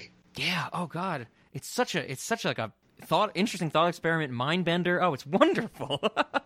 Yeah, totally. Oh, it's so cool. So I guess, on the topic of the ethical quandary, like I already mentioned, the whole idea of, how Abe wants to. He thought it was a bad idea that at the end of the movie, the bad idea they've gone this far with time travel. Aaron's the one who wants to use it more for personal gain. Of course, this is hypothetical because I don't know, Ben. I don't think we're any closer to inventing time travel than we were, 7 years ago. Or, even, 9 years ago when we were living near each other and stuff like that. We might have gotten a little close in our math studies, but who knows? Do you have any thought on which one do you lean towards more? Are you more of an Aaron or an Abe? Would you want to say, like, oh, God, we've gone too far, we shouldn't have caused this? Or would you be like the, let's build it bigger, let's build it better, and, humanity be damned almost? I am inclined to think that I would find a way to use it as an incubator and that I would find a way to make money off of it that didn't require me to go through it. Okay, so you're kind of somewhere in the middle where you're saying, like, your limit, it could be really dangerous, so you're going to limit yourself just for the personal gain without trying to, rip a hole in the cosmos or something like that. Yeah, I mean, I don't know, like, what if I get stuck in that loop and I go through the loop more times than I intend to. Okay. And okay. I let's say I do get out today, but I'm 40 years older. Like sure. I'm not into that, Yeah, that's fair. That's fair. Granted, in this movie that could not happen because you would experience all 40 years inside the box, but I don't know that before I get in the box. So, Yeah, I'm with you. I like to think I would feel the same way that you do, but I like to think I'm self-aware enough of my addictive personality that I would eventually destroy the world with a box like this. Like, maybe not purposefully or maliciously, but I would probably be like, one day be like, well, why not build a warehouse-sized box? Why not put a whole country in a box, Like, why not push the limits of this thing as far as I can? Sure. And that is, I think, how you would handle it, and it's not how I would handle it. I would be very wary. I think another interesting, we're talking about all the open-endedness that you can play with this idea. What about putting somebody else in the box, unaware? That they imagine putting a party inside the box that is unaware of what the box does. I would love to see how that could play out in a story. I think that'd be really interesting. Well, from the movie, it seems like there's only 2 safe times to get out. They never talk about. That's a good point. Yeah, going back and like getting out halfway through, and even the one time Aaron gets out, he's like, "You got out too early, and it made you sick." Yeah, and he says like that was way more than a static shock or something like that. Yeah. So it's like, if you put somebody in it, they might not know when to get out. Sure. And like, I don't know if they get out when it's like at the height of its fucking cycles or whatever. Maybe they just get obliterated. Maybe that's when they go full rainbow mode. Right. Yeah. I was going to say like full, strawberry snow cone, but whatever. Sure. I mean, that's fascinating. I mean, even then, maybe there's a way that me as the outside, controller of the experiment, you drug somebody, put them in the box, take them out of the box, something like that. Well, you'd have to like give them instructions how to get out and when, so that way, like, you put it in there with like a light up board or whatever. Sure. So like you're drugged to sleep for 6 hours. When this clock or like when this alarm goes off, like press this button, and do or I guess you might as well just set it up to do it. No, you can't set it up to do it immediately. No, yeah, you can. Sure, why not? Yeah, right. The first time it gets back to A, you could automate it. Yeah, yeah. I like to think you could automate it. Yeah. I mean, you just program it for twice the amount of time that you want to. Like, so I'm starting at a time A. Mm-hmm. I say in 12 hours, open automatically, but that means I would have to be there to turn it off at 6 hours. But I could do that probably. Yeah. Or you said you have a programming that goes inside and a programming that goes outside. So you're like in 12 hours open, in 6 hours shut down. Yeah, sure. There you go. Fixed it. Figured it out. Yeah, and then now my brain's racing with it's like, well, you could make a whole movie that's basically like Inception, where like someone is drugged and put into the box and they get out and then they kind of unravel the mystery, and then the twist at the end is it turns out they were in a bigger box the whole time, and the top doesn't fall over, and oh god, it could go everywhere. I love it. So the thing with a box in a box, they didn't get as complicated with that as I thought they were going to. Like, he just took the box back in time to set it up. Yes. I definitely was under the impression that they were going to have him in 2 boxes at once. Ooh. And I was like, what the fuck is that going to do? Like, how are we going to, how is this going to happen? Absolutely. Oh, yeah. Yeah, that, and once, like we were saying, it could get so complicated, but I think, the self-editing that I'm sure Shane Carruth had to do, making sure he didn't let it go off the rails, keeping it so contained and keeping it so tight is and then allowing us to think about it. Oh, it's fantastic. Right. I love it. But yeah, there's just so much fun things you could do with this, and all the ways you could play with it. Oh, it's so interesting. Agreed. Something else I wanted to point out is, like we mentioned before, this movie has a cult following. I actually found out about it years before I ever watched it, or maybe years before I watched it. Who knows? But no, in all seriousness, one of my high school teachers said something about it. I think it was in probably my senior year, had to be my senior year, where I was really getting into some of the crazy media. Like, Zach and I were really into David Lynch. I loved James Joyce and Finnegan's Wake, like all this ergodic, esoteric, storytelling, literature, movies, stories, things like that. And one of my teachers said, it's like, oh, you should watch Primer. And back in the day, I really had no way to watch it. I think in 2009, 2010, it was when I went to my undergrad and was collecting files. I was like, okay, someone told me to watch it. But this movie certainly had that cult following. Like, people knew about it for how tiny it is. It did, well, I guess we should also say, $7,000, that's what it cost. It did get a small release, a limited release, I should say, in the United States, because it won the Grand Jury Prize at the Sundance Film Festival in 2004.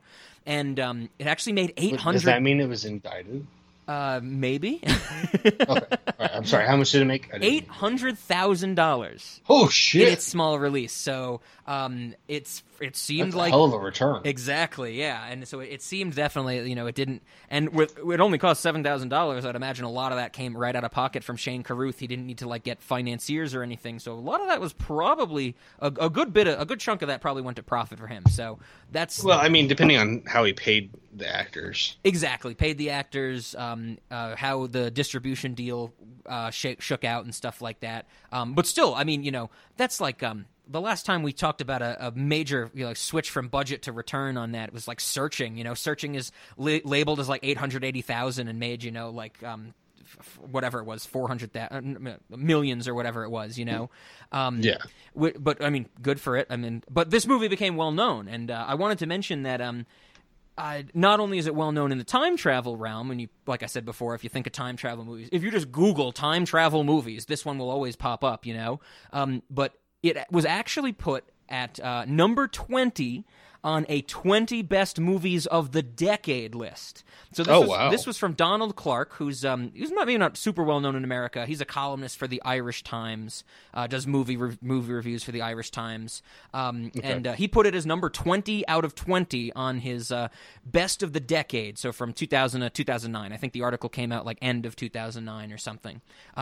So he really loved it. I like that because I agree with him. This is one of my favorite movies of all time. I would definitely say top 25 for me. It's so absolutely fascinating. But I had to look into, when I read this in my research, I was like, well, okay, maybe is Donald Clark like a big guy into sci-fi, and that's why he listed it or something?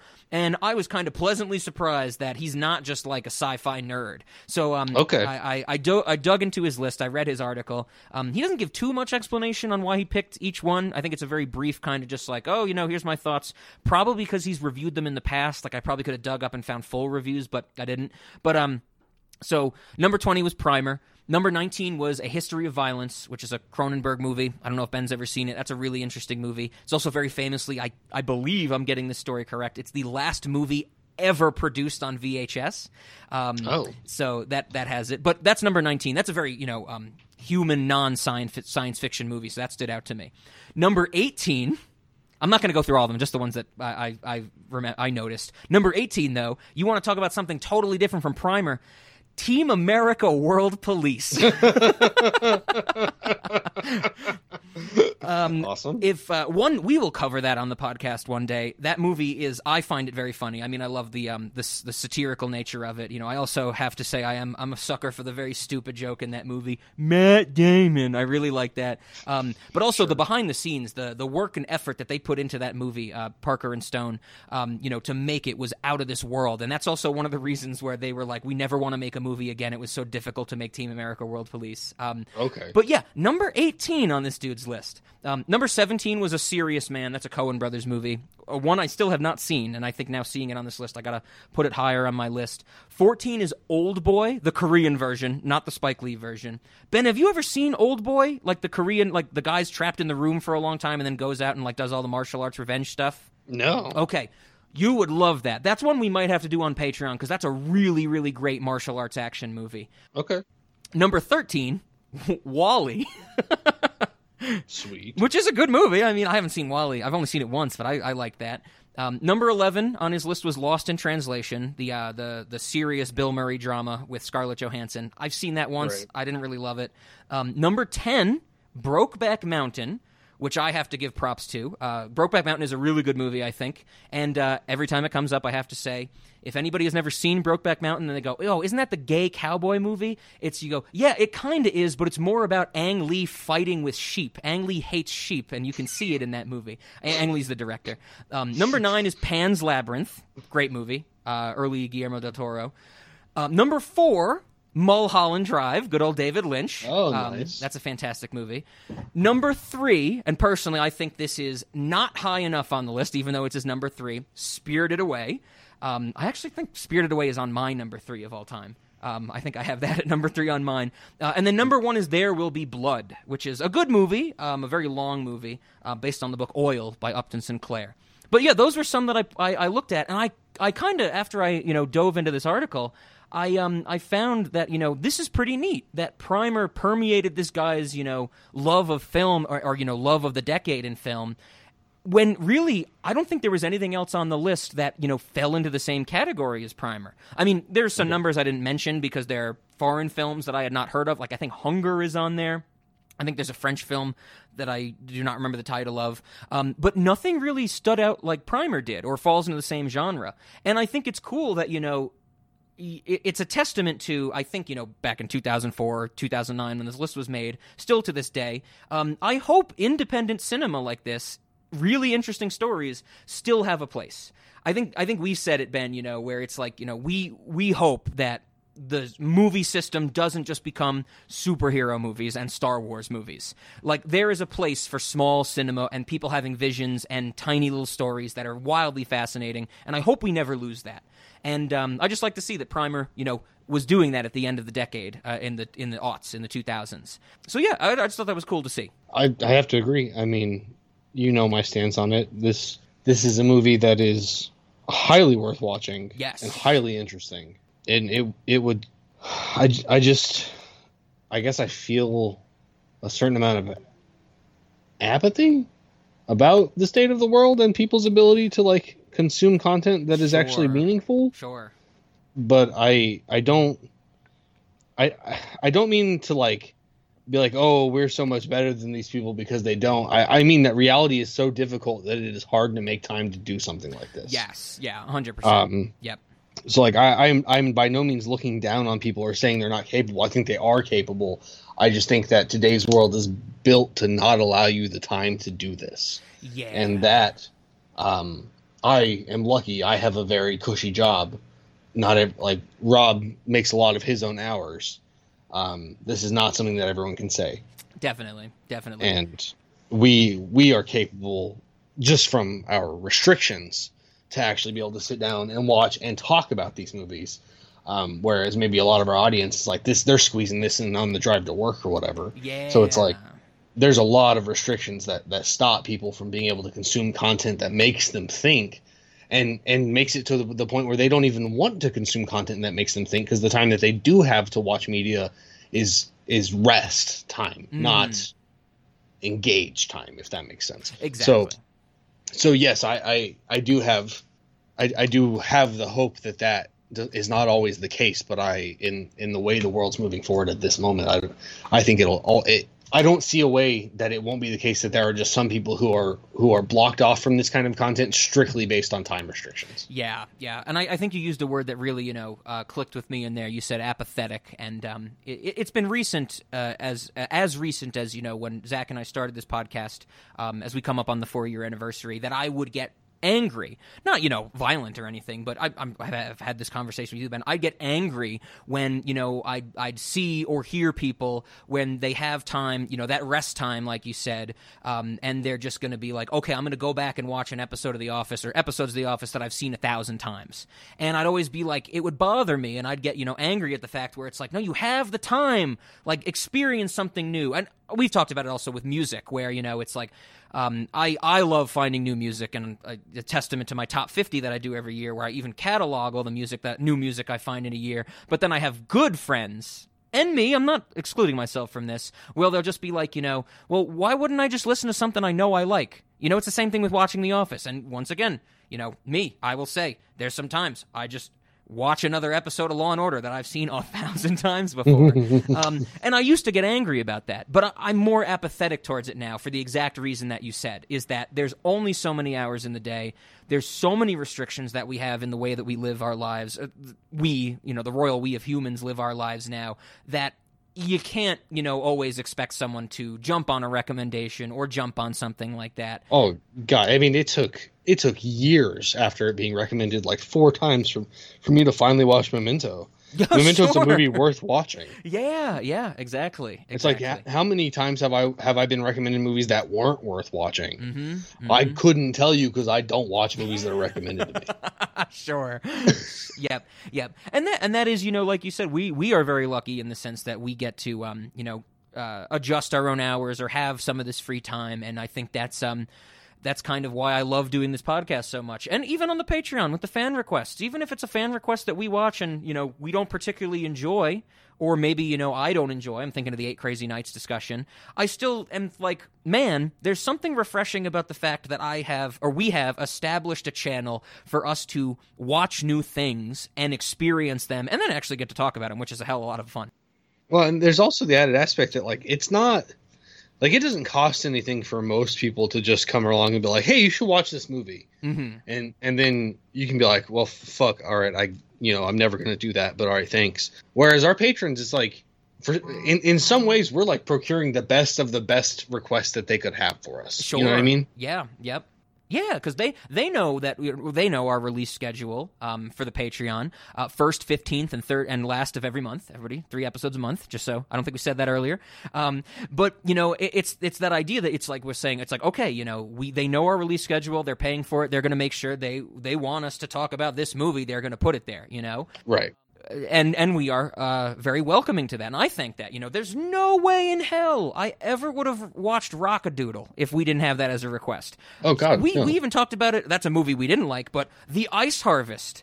Like, there's God, that movie was so good. Exactly. And there's no reason I ever would have sat down and been like, oh, man, I'm going to watch The Ice Harvest, a movie that I didn't even really knew existed. And I think I say in that episode, I thought it was a different movie when I sat down to watch it. Sure. And so that's fantastic. And you, too.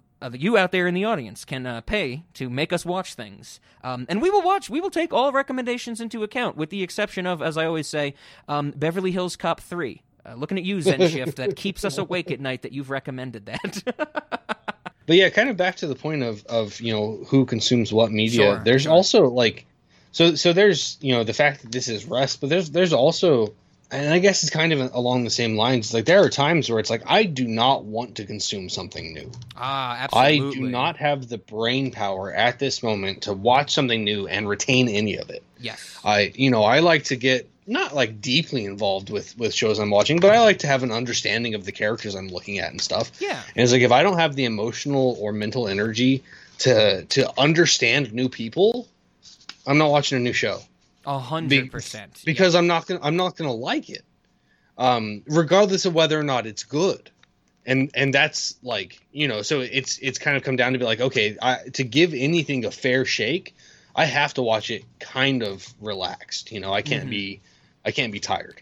Yeah, and I think there's also it's one of the things that I've had to explain to my friends, whether it be through distance or, the people not related to this podcast. It's like, when they'll bring up movies or something, or, they'll be like, oh, Rob, have you seen this? They know I talk about movies on a podcast. They'll be like, Rob, have you seen this? And I'll be like, oh, that's the movie from this director. And they're always like, how do you know who is involved with all these things? And I'm like, so I can determine what to watch and when to watch it. Like, there's so many fucking Coen Brothers movies I've never seen. Like Miller's Crossing. I've never seen that movie. The Serious Man I mentioned as well. I know I need to see these. I know I'm going to love them. But when I'm done, like, working for the day and I've done all the other shit I want to get done, which is not consuming media, and it's like 11:30 at night, and I am in no way, shape, or form to sit down and watch a 2-hour Coen Brothers movie, which is going to have densely poetic dialogue, like, inherently, like, detailed characters and stuff like that. And at least I like to think I look into these things and know about who made these movies so I can prepare myself for that. I think there's nothing worse than it's like, oh, somebody recommends a movie to you, I turn it on, say, at midnight or something, and I'm just so tired, and I'm like, oh man, this movie's so dense and so interesting, but I just don't give a fuck right now. And I'm not going to like it as much. That's going to inherently lower my rating, where at a different time, if I was in the right mindset, I would probably love it. You know what I mean? Definitely. I'm reminded of that, was it McConaughey? We watched a movie with him when you were here. Oh, Frailty.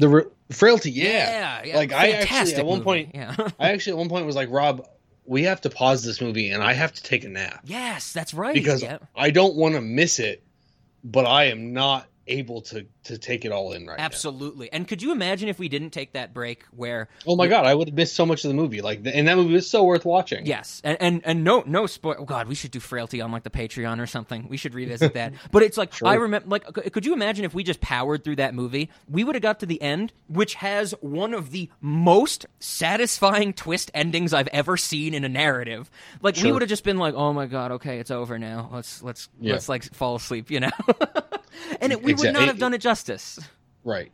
And that's even if I had been able to stay awake the whole duration. Exactly. Which Rob knows me. I am not a person that stays awake. And then could you imagine, like, trying to, like, if you had fallen asleep and I had watched the whole movie and I'd have been like, Ben, oh my God, the twist is so good, and I tried to explain it to you, you would have probably been like, I don't even remember what point I fell asleep at. Like, which characters are you talking about? You know? It's part of that experience. And yeah, so... I think to bring it back to the start of this, it's like I'm very much more apathetic. I understand if people, they have restrictions, they can only watch so many things. I just like to think that I hope when you're out there, you still open yourself up to new stuff. That's the only thing I really want people to try and do. Not that you have to watch a new movie every night, or not that you have to like listen to a new album every day, but it's like I think there is, and maybe this is another thing to pick your brain on, I think there is some issue with like becoming in a rut where you're just watching, like... Okay, I finished all 20 seasons of Law & Order. What am I going to watch next? I'm going to start from the beginning, Well, my wife actually is she's like, she has the artist she listens to, music-wise. Mm-hmm. And she listens to the same, like, 10 or 15 albums over and over again. Sure. And it is actually, her relationship with me is probably the reason that she is aware of all the new music she's aware of. Because I'm just like, well, we're going to listen to this song. Well, while I'm making breakfast, because this song is, whatever, like Begging by Måneskin, or I Want to Be Your Slave by Måneskin, or What Me Worry by Portugal the Man, like just like shit that I came across like either at the bar or on the radio or whatever, and like, maybe tap my foot or wiggle my butt or whatever music does to you.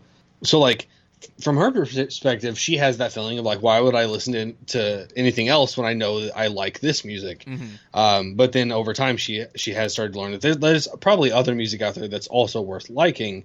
But when she's on her own, she still goes back to that same music that she's always listened to. Sure. And so like, I don't fault her for that, but I am not wired that way. And I think that's what it comes down to is like I've started to realize that some people are wired that way and some are not. Some people want new experiences, others don't. Yeah. And that's like so I've tried to stop judging people along that lines of thought. It's like some people are really comfortable in the things that they know and grew up with. And they're going to listen to the same, old country music or old rock music that they listened to as a teenager forever. And I don't think that there's anything wrong with that, but that is not somebody who I would go to for opinions about music. Sure, absolutely. And if that makes sense. No, definitely. And I'm actually glad you brought up the relationship aspect. Now, of course, you with your wife, but I think to clarify what I was saying, of course, I think there is an issue if you just live in a rut. There's an issue I have, subjectively, I guess. I'm with you. I don't fault them for it. If you like that stuff, and it's just like, hey, if it gets me through the workday easier, if I'm just going to listen to the music I love and I know I love, more power to you, of course, But, I mean, then maybe that's the thing. When you know some people, you branch out, you get some new experiences, however you take it in, as long as you're taking it in somewhere. I just don't like people spinning their wheels, if that makes sense. I definitely don't like people who assume they don't like things that they've never heard. That's probably the best way to say what I'm getting at. Or you just, hammered it home exactly, or you got me to the point that I should be making. Sure, yeah, and I don't, I'm not into that, but it just is what it is. Like that's where some people are at. And I mean, I'm sure there was a time in my life where I was like, no, I fucking hate all that screamo shit that I've never heard. But yeah, I hate it. It's like, well, that's a really naive and immature approach to the world. Sure. Yep. Even at this point in my life, as much as it at some point in my life would have pained me to say, Justin Bieber has released some songs that are pretty dope. Fair. Yeah. I mean, not all of them. No, I'm not a believer or anything, but there's a couple songs that he's a part of that I'm like, yeah, this is a good song. Yeah, that's a great example. I also think back to before we really, you and I we really started to do a lot more of the main feed on Cinemodities. I think, when we were still when we were still in the space when we could think about doing bonus episodes for Song Screed, back then, what was that, 2 years ago or something like that now? When we were doing that, I remember you saying, you were like, well, we should do some Nickelback, because it's like, you're like, it's not all bad. And that's a band I know for a fact I have physically or, in person seen people be like, I will never listen to Nickelback. Yeah. And it's just like, what is wrong with you? Yeah, one, and Nickelback is a great example, because there's honestly a lot of Nickelback that is totally good. And if you look at the amount of money Nickelback makes and the amount of plays they get, it is widely received as good music. Sure, absolutely. Yeah, there's a reason everybody knows about them. But then there's this other idea that everyone's just like, fucking, I hate Nickelback. And it's like, are you also in private downloading and listening to Nickelback? Because the numbers don't make sense. Yeah. The number of people that say they hate Nickelback and the number of people that actively listen to Nickelback is, those numbers just don't. I can't reconcile them. Sure. No, I'm with you. And yeah, I think that's something I've come around on is, it's all that younger thing. I mean, you said it, your example with the screamo music. I'm sure I did it back in the day where I was just like, I'm never going to experience that because that's stupid, Yeah. I could not be further from that now where, I'll watch damn near anything. Up. Yeah, because now I'm at the point where it's like, no matter what I watch, I will have something to think about with it, Sure. And that's just good fun. So yeah, that was our philosophical. Well, we've been on a few philosophical corners in this episode about time travel and about consumption of media. Maybe to get back to Primer, something I wanted to ask you, Ben, something that I've always had in the back of my head since learning about this movie or watching it for the first time. Do you have any thoughts on why you think it's titled Primer? And I'm not going to come at you with a real answer. I don't have an interview with Shane Carruth and he's like, this is why it's called Primer. I just wanted to see if you had any idea on why you think it's called Primer. No, I actually don't. Okay. I could probably come up with something, but when I was watching it, I was just like, why the fuck is this called Primer? Right? That's what I've thought over the last few years. When I think about it, I'm just like, what the fuck is that called Primer for, And it's contrary to what we said at the start of this episode, it's not about painting, which would have, put that to bed. But I think it goes back to what I was saying about this becoming like a moral quandary movie or an ethical dilemma movie. I think of it more, I think of this title in the sense of the definition of the word primer as an introductory text. I think that, a jumping off point or a jumping off point. Yeah, I can't think of an example of there's probably some classical real analysis textbook or topology textbook that we could call a primer because it's an introduction to it or something, And so I just kind of come to see this as this is like a primer about the lessons of time travel because it gets so much into that ethics. But like I said, I don't have a good answer. I just kind of always found it weird that it's called primer. Yeah, I mean, the best things that I am kind of thinking of now, they're not well formed, and it has something to do with the way that it was accidentally discovered. Ooh. Discovery is a primer for other discovery, almost. Okay. But no, I don't have a good idea of why they called it that. So, other than that, I think it will take paint if you. Definitely. On the paint thing, as much as we're joking about it, if you Google primer definition, the first one that comes up is a substance used as a preparatory coat on previously unpainted wood, metal, or canvas. Especially to prevent the absorption of subsequent layers of paint, blah, blah, blah, you know? But take away the physical application of that. It's like, just this, like, you know, pick and choose what I want to talk about. A substance used as a preparatory coat. I think there might be something there. It's like, you know, this movie is like, it's preparing, like, what to be done with time travel. I think that's a little bit of a stretch, but, you know, I think there is a little tie in there, maybe. Very rationalization. It's, while that might be true, if that is why he named it that, I might think that he's a prick. Ooh, if that makes sense. Yeah, like, a little that's some grandiose grandiose shit. Yeah. Maybe a more general definition: a cosmetic applied to the face before another product. So, that is a little pretentious, isn't it? You know, it also makes me think of like priming the pump for something. You know, like a pump primer to get something started like that. Well, and there's even like priming for memory. Oh, sure. Where it's like, you know, as many words that you can say that are related to a memory as possible. It's like it starts activating the part of your brain around that memory, and that's called priming. Maybe you just hit the nail on the head, because, I mean, for a giant chunk of this discussion, we've been saying that this movie is a jumping-off point to discuss so many fantastically interesting ideas about time travel. So this has literally primed us for this discussion. Yeah. Oh, God. It is really interesting, though, that it's called primer, and, you know, I mean, I don't think I have a different name, you know. It's one of those things where it's like, you know, hindsight. They could have called it The Box. Could have called it The Box. Yeah, which would have been a bad name. That would have been a bad name. The Box is also a different movie directed by our good friend Richard Kelly, who did Donnie Darko and Southland Tales, his third movie and last movie at this time of recording, and for the foreseeable future is called The Box. I think I've seen it. I don't think it's good. Okay. That's the one Richard Kelly movie I still have not seen, and I'm kind of holding off because I know it gets a lot of hate, and of course I love Donnie Darko. I adore Southland Tales. I'm not ready for another experience into Richard Kelly yet. But yeah, I wanted to pick your brain on that because it's so weird. But also, something I wanted to mention, something that I'm glad I had the time to do, consume a new piece of media before this recording. I've known about it for a long, long time, but I'd never seen it. Shane Carruth does have another movie.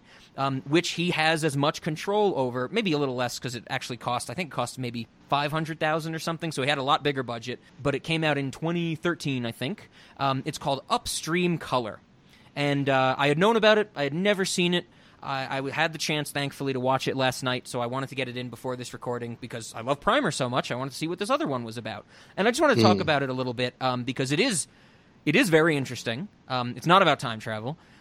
It is much, much more abstract than this, where I think, you know, the abstraction in the narrative comes in this movie because it mimics the confusion that is caused by the notion of the box and time travel. This Upstream Color has a reason for it being, you know, confusing and non-linear, but I think it's a little more experimental and abstract just to kind of push the envelope. Okay.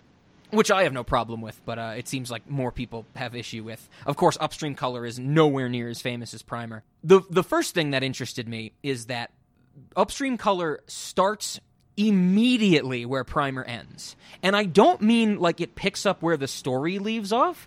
What I mean is if you watch Primer all the way through to the end of the credits, after all the credits, there's like a logo, which I've always thought of as like the Primer logo. Like it's like two P's overlaid on top of each other. Yeah. And so that's where Primer ends. Like if you watch Primer, you know, when the file or the video ends, it like ends on the shot of that symbol. Upstream Color starts on a shot of that symbol. And I really thought that was interesting. Primer also starts on a shot of that symbol. Yes, I believe you're right. So I think it's like that's just how they do movies. Sure. This guy. Yeah, it's an interesting artistic choice. I appreciate it. Of course, everybody knows my wonderful affinity for Finnegan's Wake, the book that starts in the middle of the sentence that it ends on. But anyway, so I watched it. It is very interesting. So I've already said abstract and all that stuff. The general idea of the movie is there is this this like larva. There's this parasite, I would call it, that when somebody ingests it, it makes them completely susceptible to the power of suggestion. Okay. So what was David Tennant's, the bad guy from Jessica Jones with the power of suggestion? What was his name? It wasn't Kilroy, was it? Yeah, it was. Was it Kilroy? Okay, Kilroy. When I was trying to think of this earlier today, when I wasn't near a computer or something, I was like, was it Killmonger? I'm like, no, that's the guy from Black Panther. Yeah. Okay, Kilroy. We'll go with that. Hey, kids. I'm sure someone out there was yelling at us while we were misremembering the name of the villain from the first season of Jessica Jones. It is actually Kilgrave. But it basically, if like you're around somebody who has ingested this parasite, you can, you basically have the power of suggestion over them. And the first act of the movie is that a woman kind of gets like, tased and knocked out. She gets forced to eat or ingest this parasite. And the guy that does it to her, basically controls her like a puppet through the power of suggestion to just grift her for all she has. It's not even a grift, it's just like, takes all her money, makes her liquidate her house and stuff like that. Like basically it's a theft scam. Okay. There are some scenes at the beginning that are absolutely horrifying because through the power of suggestion, it's almost unlimited at what it seems you can do in the movie. Like the guy basically, there's a scene where the woman, while she's under the influence of this parasite, she's sitting in front of a painting, like a still painting. I think it's of a deer or something. And she's laughing at it like it's a TV, like hysterically laughing at it, like she's watching a comedy show or something, while eating a bowl of ice with a spoon like it's a bowl of cereal.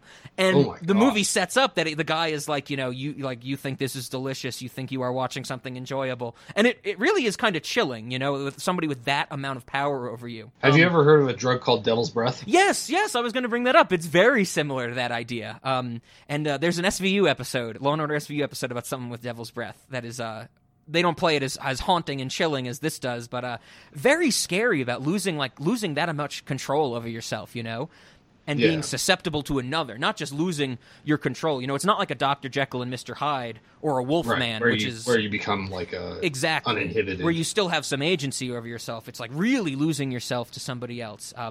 But this guy, this thief, I think he's credited as thief. He has. It's really interesting because he has to give in this whole first act, he has to give he seems to give reasons to things. He doesn't just say oh, don't look at me. There's a really cool line where he says something like, the dialogue is something like, I have to apologize. I was born with a deformity in which my head is made from the same material as the sun, so you can never look directly at me. And the woman's like, okay, so that's how he never, the woman can't remember what his face looks like or something like that. Oh, wow. Just the fucking notion of being my head is made from the same material as the sun. This happens 10 minutes in the movie. I'm like, I'm fucking on board. This is crazy. But then there's more reasonable ones. That's true for everybody. Sure. We're all made of star stuff. That is a good point. But we can look at most people. They're not luminescent. But then there's more reasonable ones, like when he's he wants her to go to the bank and withdraw a bunch of money. As they're driving up to the bank, he'll say to her, he's like, you think it's a beautiful day outside today and you want to go for a little walk, so you're going to park 2 blocks away from the bank. And so it's he's never going to be on the bank security cameras and stuff like that. Okay, sure. It is fascinating. It is really, really chilling and fascinating. That's smart. I mean, I don't even know that I would have thought to do that. Yeah, exactly. And it's very, very, it's once again, it's Shane Carruth, and he definitely has a knack for some of this interesting storytelling, and I was just all about it. But that's the first act. The thief kind of, takes her for all she's worth. There's this, when it starts to get, everything so far is pretty straightforward. You totally get what's going on.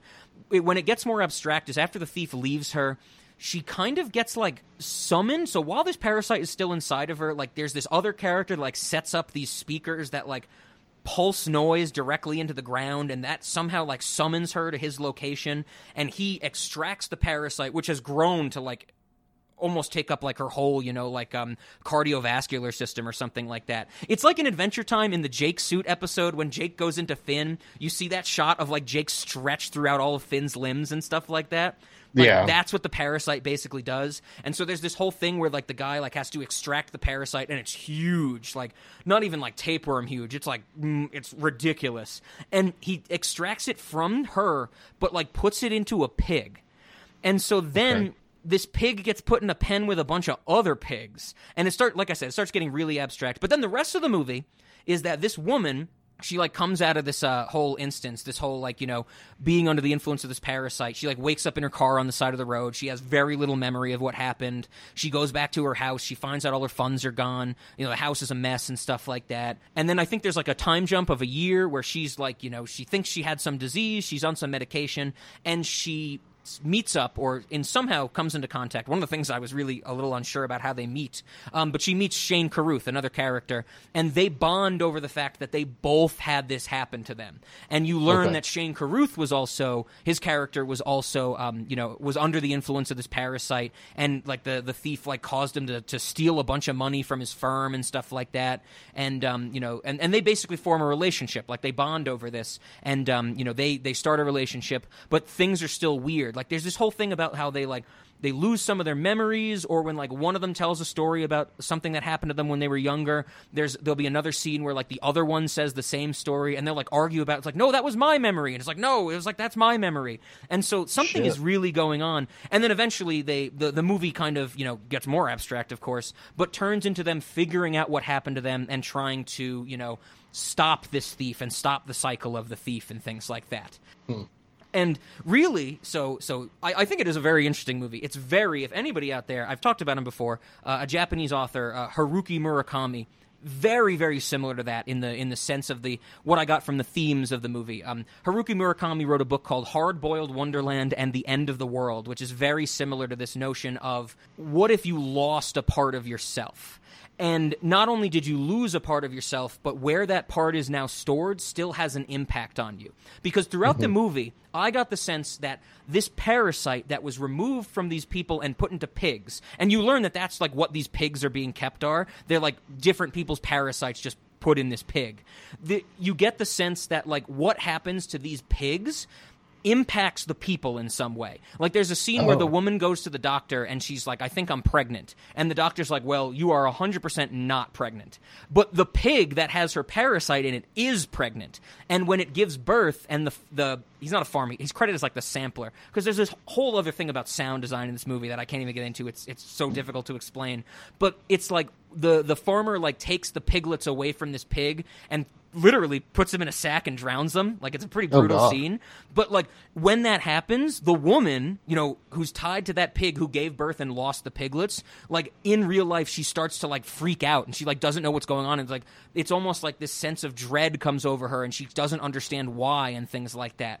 And so, thematically, I took this whole meaning of, like, what if you lost a part of yourself? Like, not just the financials that the thief takes, but what if this parasite, like, took something from you and it was stored in a different creature that you were somehow still tethered to? And it was just very, very frightening to me.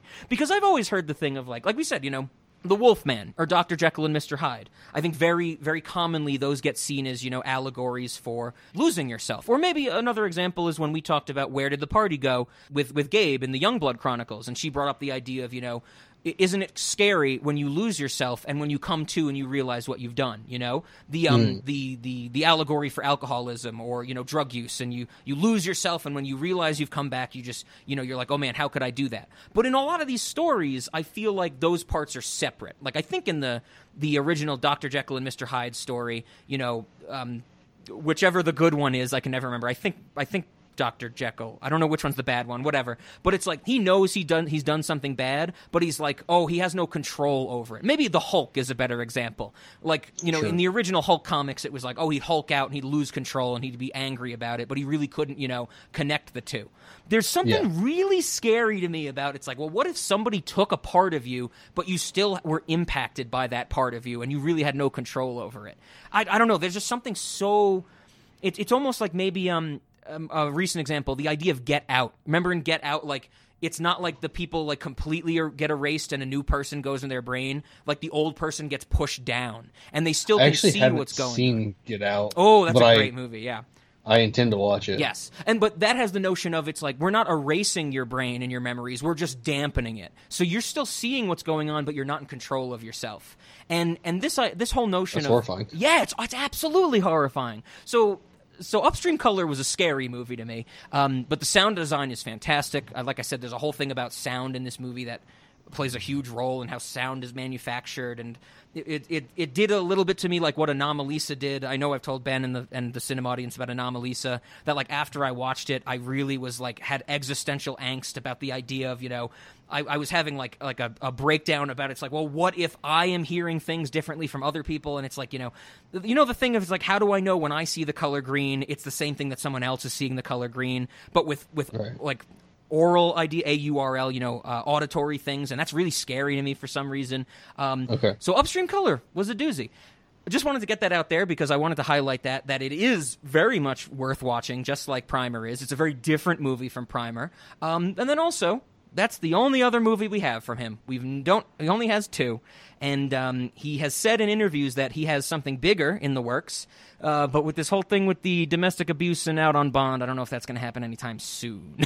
Sure. Do we know like details about the domestic abuse? Was it like a really good domestic abuse? Or is it like, did he beat the crap out of her? Like, what happened? For this one, the one that he's out on bond for, I believe their arrest was on January.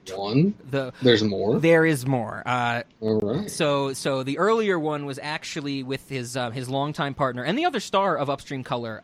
Her name is Amy Seimetz, if I'm pronouncing that correctly. They were together for a while, and then eventually, you know, she alleged domestic abuse, got a restraining order and all that stuff. That was the first I could find.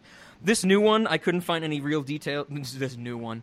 The latest project from Shane Carruth, going to jail for domestic abuse. I couldn't find a lot of details. I have to admit I didn't dig too far because, you know, it's always a sad rabbit hole, you know. Yeah. But no, I don't know. I don't know how aggressive I'm it just was. nosy. I want to know. No, I don't blame you. I don't blame you at all. Like we just got notified that there's a sex offender that moved in like 2 blocks away from where we bought our house. Oh God! And I'm just like, he's like 60 something now. He did a sex offense when he was like 40, lewd lascivious acts around a minor or to a minor or something like that. Sure. And I was like, I need more than that. Like, is he flashing young girls? Is he groping them? Did he pee in a park at the wrong place, wrong time type of thing? Like, what's the degree of right. it, you know? Yeah, I'm with you. Yeah. I'm with you. I'd want that information, too. Because I'm with you. I am nosy.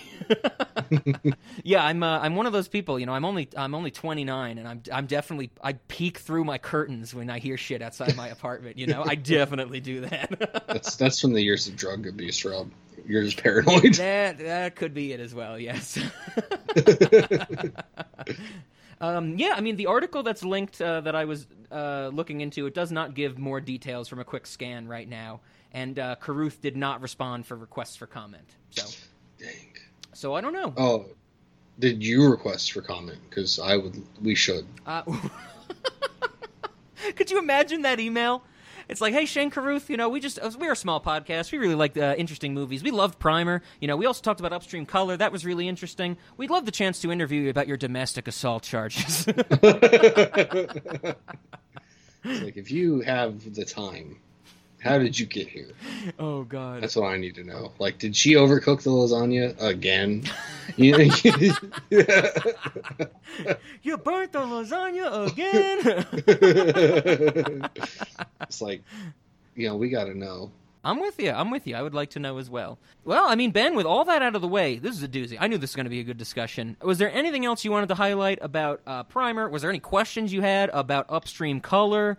Was there anything else you wanted to know about Shane Carruth? It seems like that's his only like personal juicy drama I could find. So I can't give you anything else there. But anything else you had for this before we get to our questions? No, I think I'm good for questions. Let's kick it on over. Okay. Well, okay. This is okay. Let me just say it. Cinemodities. This is one I'm kind of torn on. I love this movie, like I've made abundantly clear. I think it is a very unique film. I don't think that it does fall into certain things. Like I made some comparison with the third act to Lynch and things like that. I think there is a lot of neat science fiction that other people have compared to 2001: A Space Odyssey, with the chunk of that movie that is very scientific and things like that. I kind of have to say I don't think it's a cinemodity, though. The story gets told in a weird way. It's a human character study, like I talked about. I don't really think it makes it odd. It makes it almost an appropriate fit for a time travel movie. Like when I watched you described it as unique, and then they're going to say it's not odd, isn't? I I know that's what I'm kind of torn on, and that's what I kind of wanted to talk about, is that, but I find it unique, but it's almost like when I see it and when I watch it and when I think about it, I go, oh, this is how a time travel movie should be put together. And it's kind of like a perfect match, and I don't know if that makes it odd. And that's the same thing. I'm not really fleshed out with this idea in a full way. So I don't know. What did you think? Maybe that'll help me reach an answer. I was kind of torn on cinematography. Well, I definitely found the low budget aspect of it to be like to make it appear pretty odd. Sure. The fact that it comes across as this like grainy documentary style filming, I definitely thought that was pretty odd. And like the storytelling, really all of it around, like I definitely get odd vibes from this movie. But yeah, I don't know. I guess I think I'd have to say, yeah, it is a cinematography. It's not the oddest cinematography. Okay. But it is pretty odd.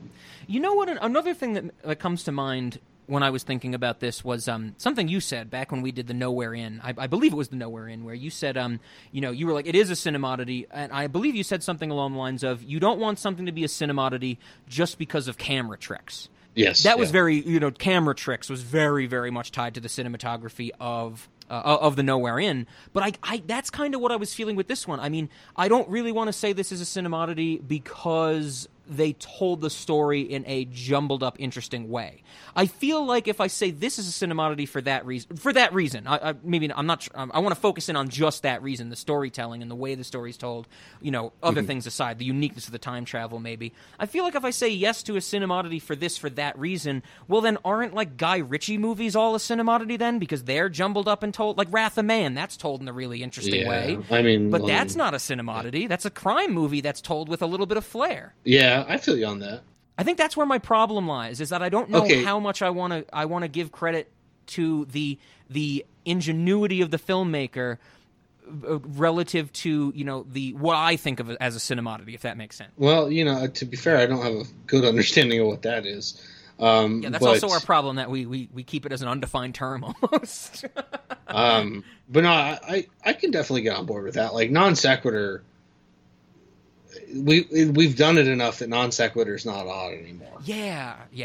It's strange. It's a doozy. I mean, that's the other thing. After I watched this movie and had all these great thoughts, and even after this conversation, having all these fun, fascinating ideas about time travel, then I got to the questions. Questions usually the easy part. I'm always like, okay, I know what I want to say, and this is just like, Jesus Christ, this movie has got my brain turning too fast.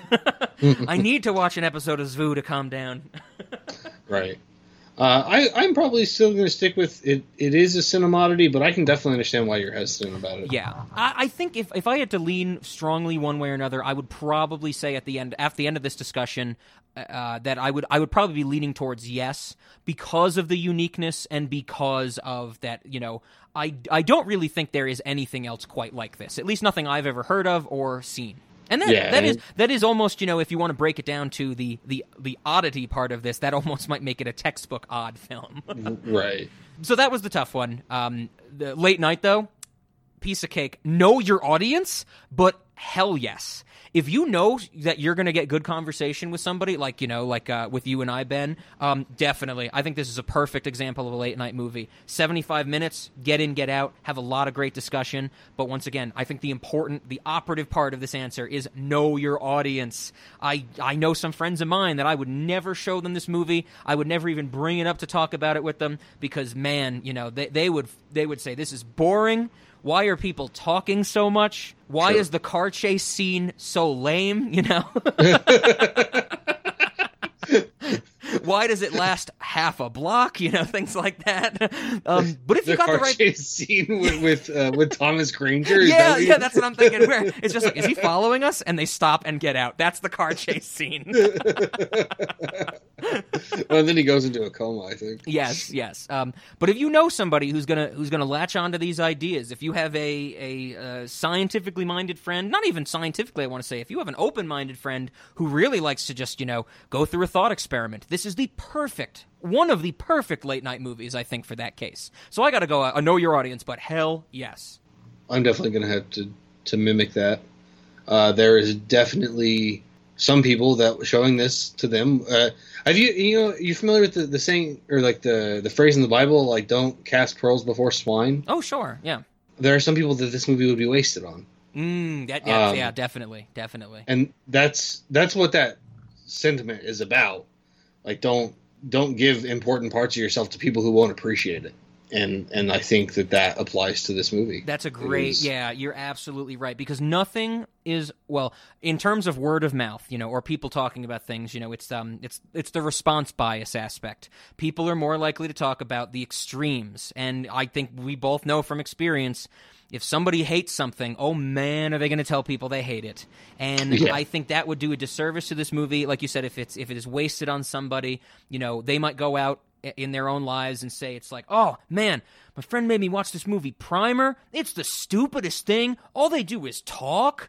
There's nothing happens in the movie, and then when something happens, you can't even understand what's happening, and they're going to misrepresent the movie. Well, I think that might be true, but that's not even what I'm concerned about. I'm more concerned about the waste of time. It's like, okay, yes. Like, I don't want to hear you bitch about this movie. Like, I like this movie enough that if I had to sit around someone bitching about it, I might have issues. That is a great point. Little footnote or little asterisk here to read the footnote. See our discussion of Southland Tales. That movie was wasted on Justin, which is why we will revisit it one day because we still have the theatrical cut. Ben, don't worry. No, that's a great point, and I think this movie is a great exemplar of that category for sure, 100%. So I think then that brings us to the restaurant, and I want to start by saying this might have worked out better than we could have ever imagined, Ben, because as everybody knows, we go through the turnstiles, we live in the box, or whatever the hell we want to talk about with the weird way we record and bank up episodes. There is an episode that our cinema audience will hear in a few weeks that Ben and I have already recorded. I don't want to say what episode or what the topic is, because it's part of a certain series that is going to come across as unexpected, but in the snacks for that episode, I say... I think you bring up something, and you're like, what are we using for ice in the restaurant? And I say, I'm pretty sure all of our ice is like dirty ice, but I don't remember where we included that.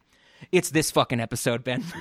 It is an episode that we had not recorded, but recorded in the future. We fucking live in the turnstiles, everybody. But my first snack is that for all of the uses of ice in the restaurant, I would like to use dirty ice. I also have to say, at this point, right now in this moment, I don't remember what in this movie made me think that. But I had written it down already in my notes, and that's why it came up in the episode you guys will hear in a few weeks. That will explain why we won't remember it later. Yes. Everybody, this is like real time. This is not a bit or anything. This is literally Ben and I having a time travel memory problem right now. But yeah, that's where it comes from. I would like dirty ice. Now, what does dirty ice mean? I don't really know. Maybe it's ice we got from the ground, or I will probably have to go back and rack my brain into what the hell ice came into play in this movie. But on the topic of ice, I would like to take something from Upstream Color, which is why I described it earlier, because it's chilling and it's also there. I would love to serve ice cereal. So it's just a bowl of ice cubes with a spoon. Nice.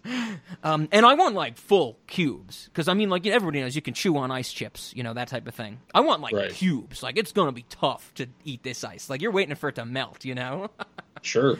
Yeah, you're hurting your sensitive teeth. I got you. Yeah, definitely. And then I had one other thing for the restaurant that is an experience, not a snack. But before I get to that, what did you have? Did you have any snacks or food or anything? Or do you have any idea why I would have thought ice from this movie?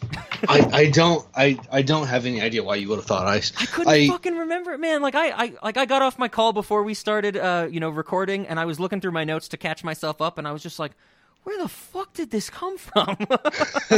I think that we need something that kind of like represents this like loop.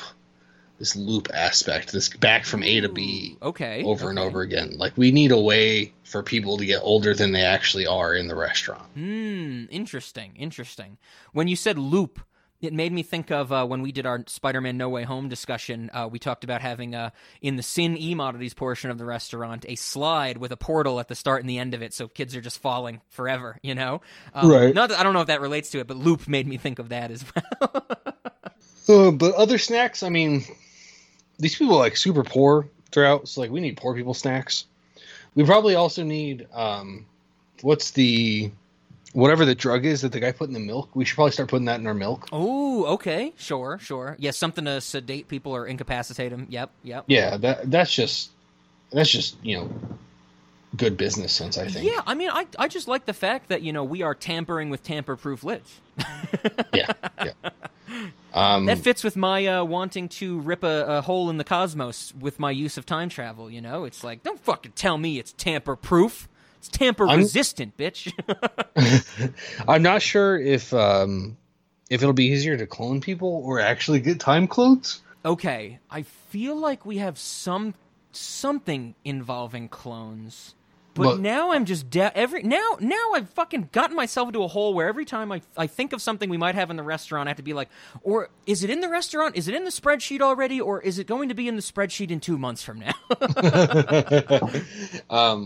But I think that we should definitely have an interactive area where people can interact with, past versions of themselves. Okay. And knock them out and put them in a basement or in an attic. Sure. I think it's important that you hurt your past self.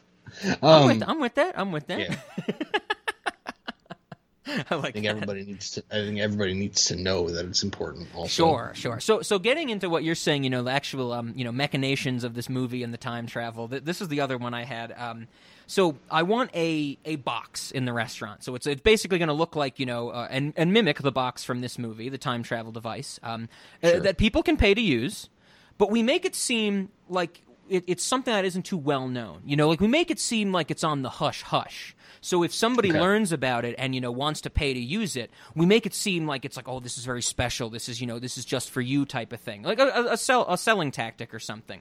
Yeah, sure. And we tell them, we advertise it, and maybe that's part of the reason we keep it hush-hush, that it is this time travel device, that it is this way, maybe because we always take things from these movies, and we recognize the films we take them from in the restaurant. So it's like, hey, it's like the primer box, that type of thing. And, sure. And, so basically, we get these people, we basically, drag them in, we get the selling point, and we get them and they pay for the experience to use the box. They think they're going to go back in time, but it's just a plain old box and they just paid to waste their time. I just think it'd be fun that they come out and they'd be like, oh, like I was saying before about what if we could drug and put a person in a box, how would they learn about they're in a different time? I want someone to come out and be like, it's like that old episode of SpongeBob where they think they go to the moon or something, and they go to Squidward and they're like, they think they're on a different planet or something, and stuff like that, but really they're just back home. They just run in a box or some shit. So I'd love the idea that a customer comes out and he's like, okay, I'm 6 hours in the past. What can I do? What can I stocks to buy? Yeah, he's like, oh, I gotta get to a computer. I gotta invest in this or something like that. And then I would just love to see that look on their face when they get on the computer or something and be like, wait, did I just sit in a fucking box for 6 hours? I just love that idea. So that was my idea. We would basically have just a regular cardboard box. Oh, it'd look fancy, have the duct tape on it for the argon leaks and stuff like that. Sure. And just make our customers toe sit straps, in a box. I think they used. Yeah, that's right. But I just love the idea. Make them sit in a box. You paid to sit in a box. And when they get out, we're just like, you're an idiot. Do you want to do it again? Maybe it'll be different this time. Yeah, maybe it'll work this time. No, yeah. Oh my God, could you imagine like the upsell on it or like the resell on it be like, oh, I'm sorry, oh, we forgot to turn it on or whatever, It's like, just get in there for another 6 hours. Yeah, it turns out it was actually only on for like half a minute, and then you've just not. Anyway. Oh man, and I actually kind of like that because then we could with our whoever's selling this, whether it be the wait staff or there's a dedicated salesman, whoever the hell is like trying to get the customer involved in this, we take the idea of the power of suggestion from Upstream Color, except we're just trying to prey on the natural gullibility of our customers and be like, maybe that's an employee of the month type of competition where it's not like how many cars can you sell or how many customers can you serve. It's like, how many times do you get the same person to go back for 6 hours into the stupid fucking cardboard box.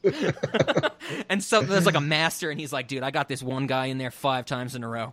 Like, this dude's a fool. They'd be like, dude, that guy was like mentally retarded. Like, that is a learning disabled person. That was predatory. and he'll be like, and your sympathy for him is why I'm always gonna win. Yes, yes, exactly.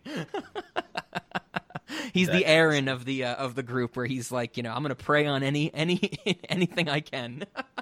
Oh God, that's good. That's good. Anything else for the restaurant, Ben, other than the... No, or would you like to get into a box right now and start this episode over? I think we already did. That's probably right. I haven't eaten since later this evening. What a good line, man. What a good fucking line of dialogue. All right, well, with all that out of the way, Primer, we finished it. This is a doozy of a discussion, which we've had, will have, might have already had, who knows. Will have had, something like that, absolutely. Yeah. So, of course, I know I've been sprinkling it in through this entire episode because everybody should check it out, but of course, head on over to the Cinemodities Patreon for a bunch more episodes. There's a whole backlog that you get access to for just $5 a month, and new episodes every 1st, 15th, and last of the month, and it's some good stuff. We do things that, we usually wouldn't cover on the main feed, or would not cover on the main feed, so it gives you a little different outlet. But that's, of course, patreon.com/Cinemodities, and not only do you get all those sweet, sweet bonus episodes, or extra episodes, you also support the podcast to keep us going, which is actually coming up at the time of this recording. We will have to withdraw some of that Patreon money to keep us afloat for another year. So thank you to everybody who's subscribed so far and has actually funded the podcast. And so we hope you like it, because you're going to get us for a whole nother 365 days because of it. That's right. You have subsidized this. Yes, absolutely. Ben, what would you like to pitch at the end of this? If anybody wants to buy a circuit board from your garage, where could they do that? I saw them on Etsy. No, they're designer circuit boards. Yeah, that's right. They have the neon lights and the underglow and stuff. Yeah, and the chrome, absolutely. Yes. Yeah, they're definitely chromed out. Yeah, come check us out on the Patreon. We would love to have you. We'd love to have you listen to our stuff, listen to it, tell us what you think of it, all that fun stuff. And best part is if you do pay to keep us around for another year, or you contribute towards that, then someday you'll get to tell your children that it was your fault. Yes. And that's a wonderful place to be. So yes, come check it out. Come support us. We love what we're doing, and we love it more when it's not costing us anything because you guys are paying for it. Yeah. So definitely come do that. As always, if you want to support me personally and not Rob, you can download my TCG player, or I'm sorry, my Life Counter app. I thought you were about to say you bought the domain for TCG Player. You can download my Life Counter app from the Play Store or the App Store, and there is links in there so that you can go to TCG Player, buy and fill all of your TCG Player needs without paying any extra money, but also supporting me, as I do get a nice little kickback from that. It's actually pretty high. It's like 3% or 3.5%, something like that. It's pretty crazy. Nice. So all of that is definitely helpful. And that is why the app is free now, because I make all of the money I make through TCG Player instead of purchased downloads. So yes, please check it out. Buy your new fucking Magic cards. When this comes out, I think Streets of New Capenna is probably going to be right around the corner. Okay. So go there, pre-order. Pre-order your Streets of New Capenna boxes from TCG Player and give me that kickback. Yes, all appropriate links will be in the show notes, of course, so you know exactly where to go. You have no excuse not to get there through the right channels. All right, well, then, of course, as always, if you want to argue with us about the merits of time travel, if you want to send us a message from a different time, you can always reach us through email using cinemodities@gmail.com. And, of course, be sure to check out the Cinemodities subreddit, reddit.com/r/cinemodities, for more information about the show. And then I think, Ben, the last thing is, how are we going to end this episode? And I actually have to say, I'm kind of coming up short this time. I didn't really have an idea while watching it because, I mean, you know, there's not really a song used in this. I was kind of thinking I'll just grab some of the score and play that in reverse because the score is pretty good. I mean, I like the music in this movie, but I kind of thought that was it. I was so engrossed with everything else going on in this movie. That's one thing I didn't have a good answer to. Was there anything that you thought of? Well, so probably just some of the score, but I don't think we need to play it in reverse and then play it forward and then play it in reverse and then play it forward. Sure. Yeah, we have to the loop in some way. Absolutely. Yes. Yeah, we need the same section of it just played in reverse and then forward over and over again. That's what we need. So what you're saying is this is going to be the longest episode of Cinemodities ever because it will never end. No, I mean, it will end. It just has to happen like 1,300 times before. Oh, that's right. Okay. Ooh, okay. I think I know exactly what I'm going to do. I'm going to take a chunk of the score, play it in reverse, put that when that chunk ends in reverse, play it forwards, copy that 1,300 times, giant fade out on the whole thing. Yeah. Yeah, fading out the whole time, like over the whole. Yes. I mean, depending on how long the chunk is, we're talking minutes. Yeah, it's like the scene when we didn't even talk about when Abe unhooks the batteries and the machine slowly winds down. Oh yeah. It's gonna be that. Yeah. It's gonna be that. Okay, dude, I like this. I don't know if Ben has heard it, but because it just came out yesterday in real time. But the end of the Clockstoppers episode, I definitely do have Uncle Cracker's Time After Time sped up to 4 seconds. Oh, nice! Like the whole song. The whole song sped up to 4 seconds, and so it is like. So I like awesome. This. I like messing with the ending thing for sure. So this is good. The time travel series is working out well for us.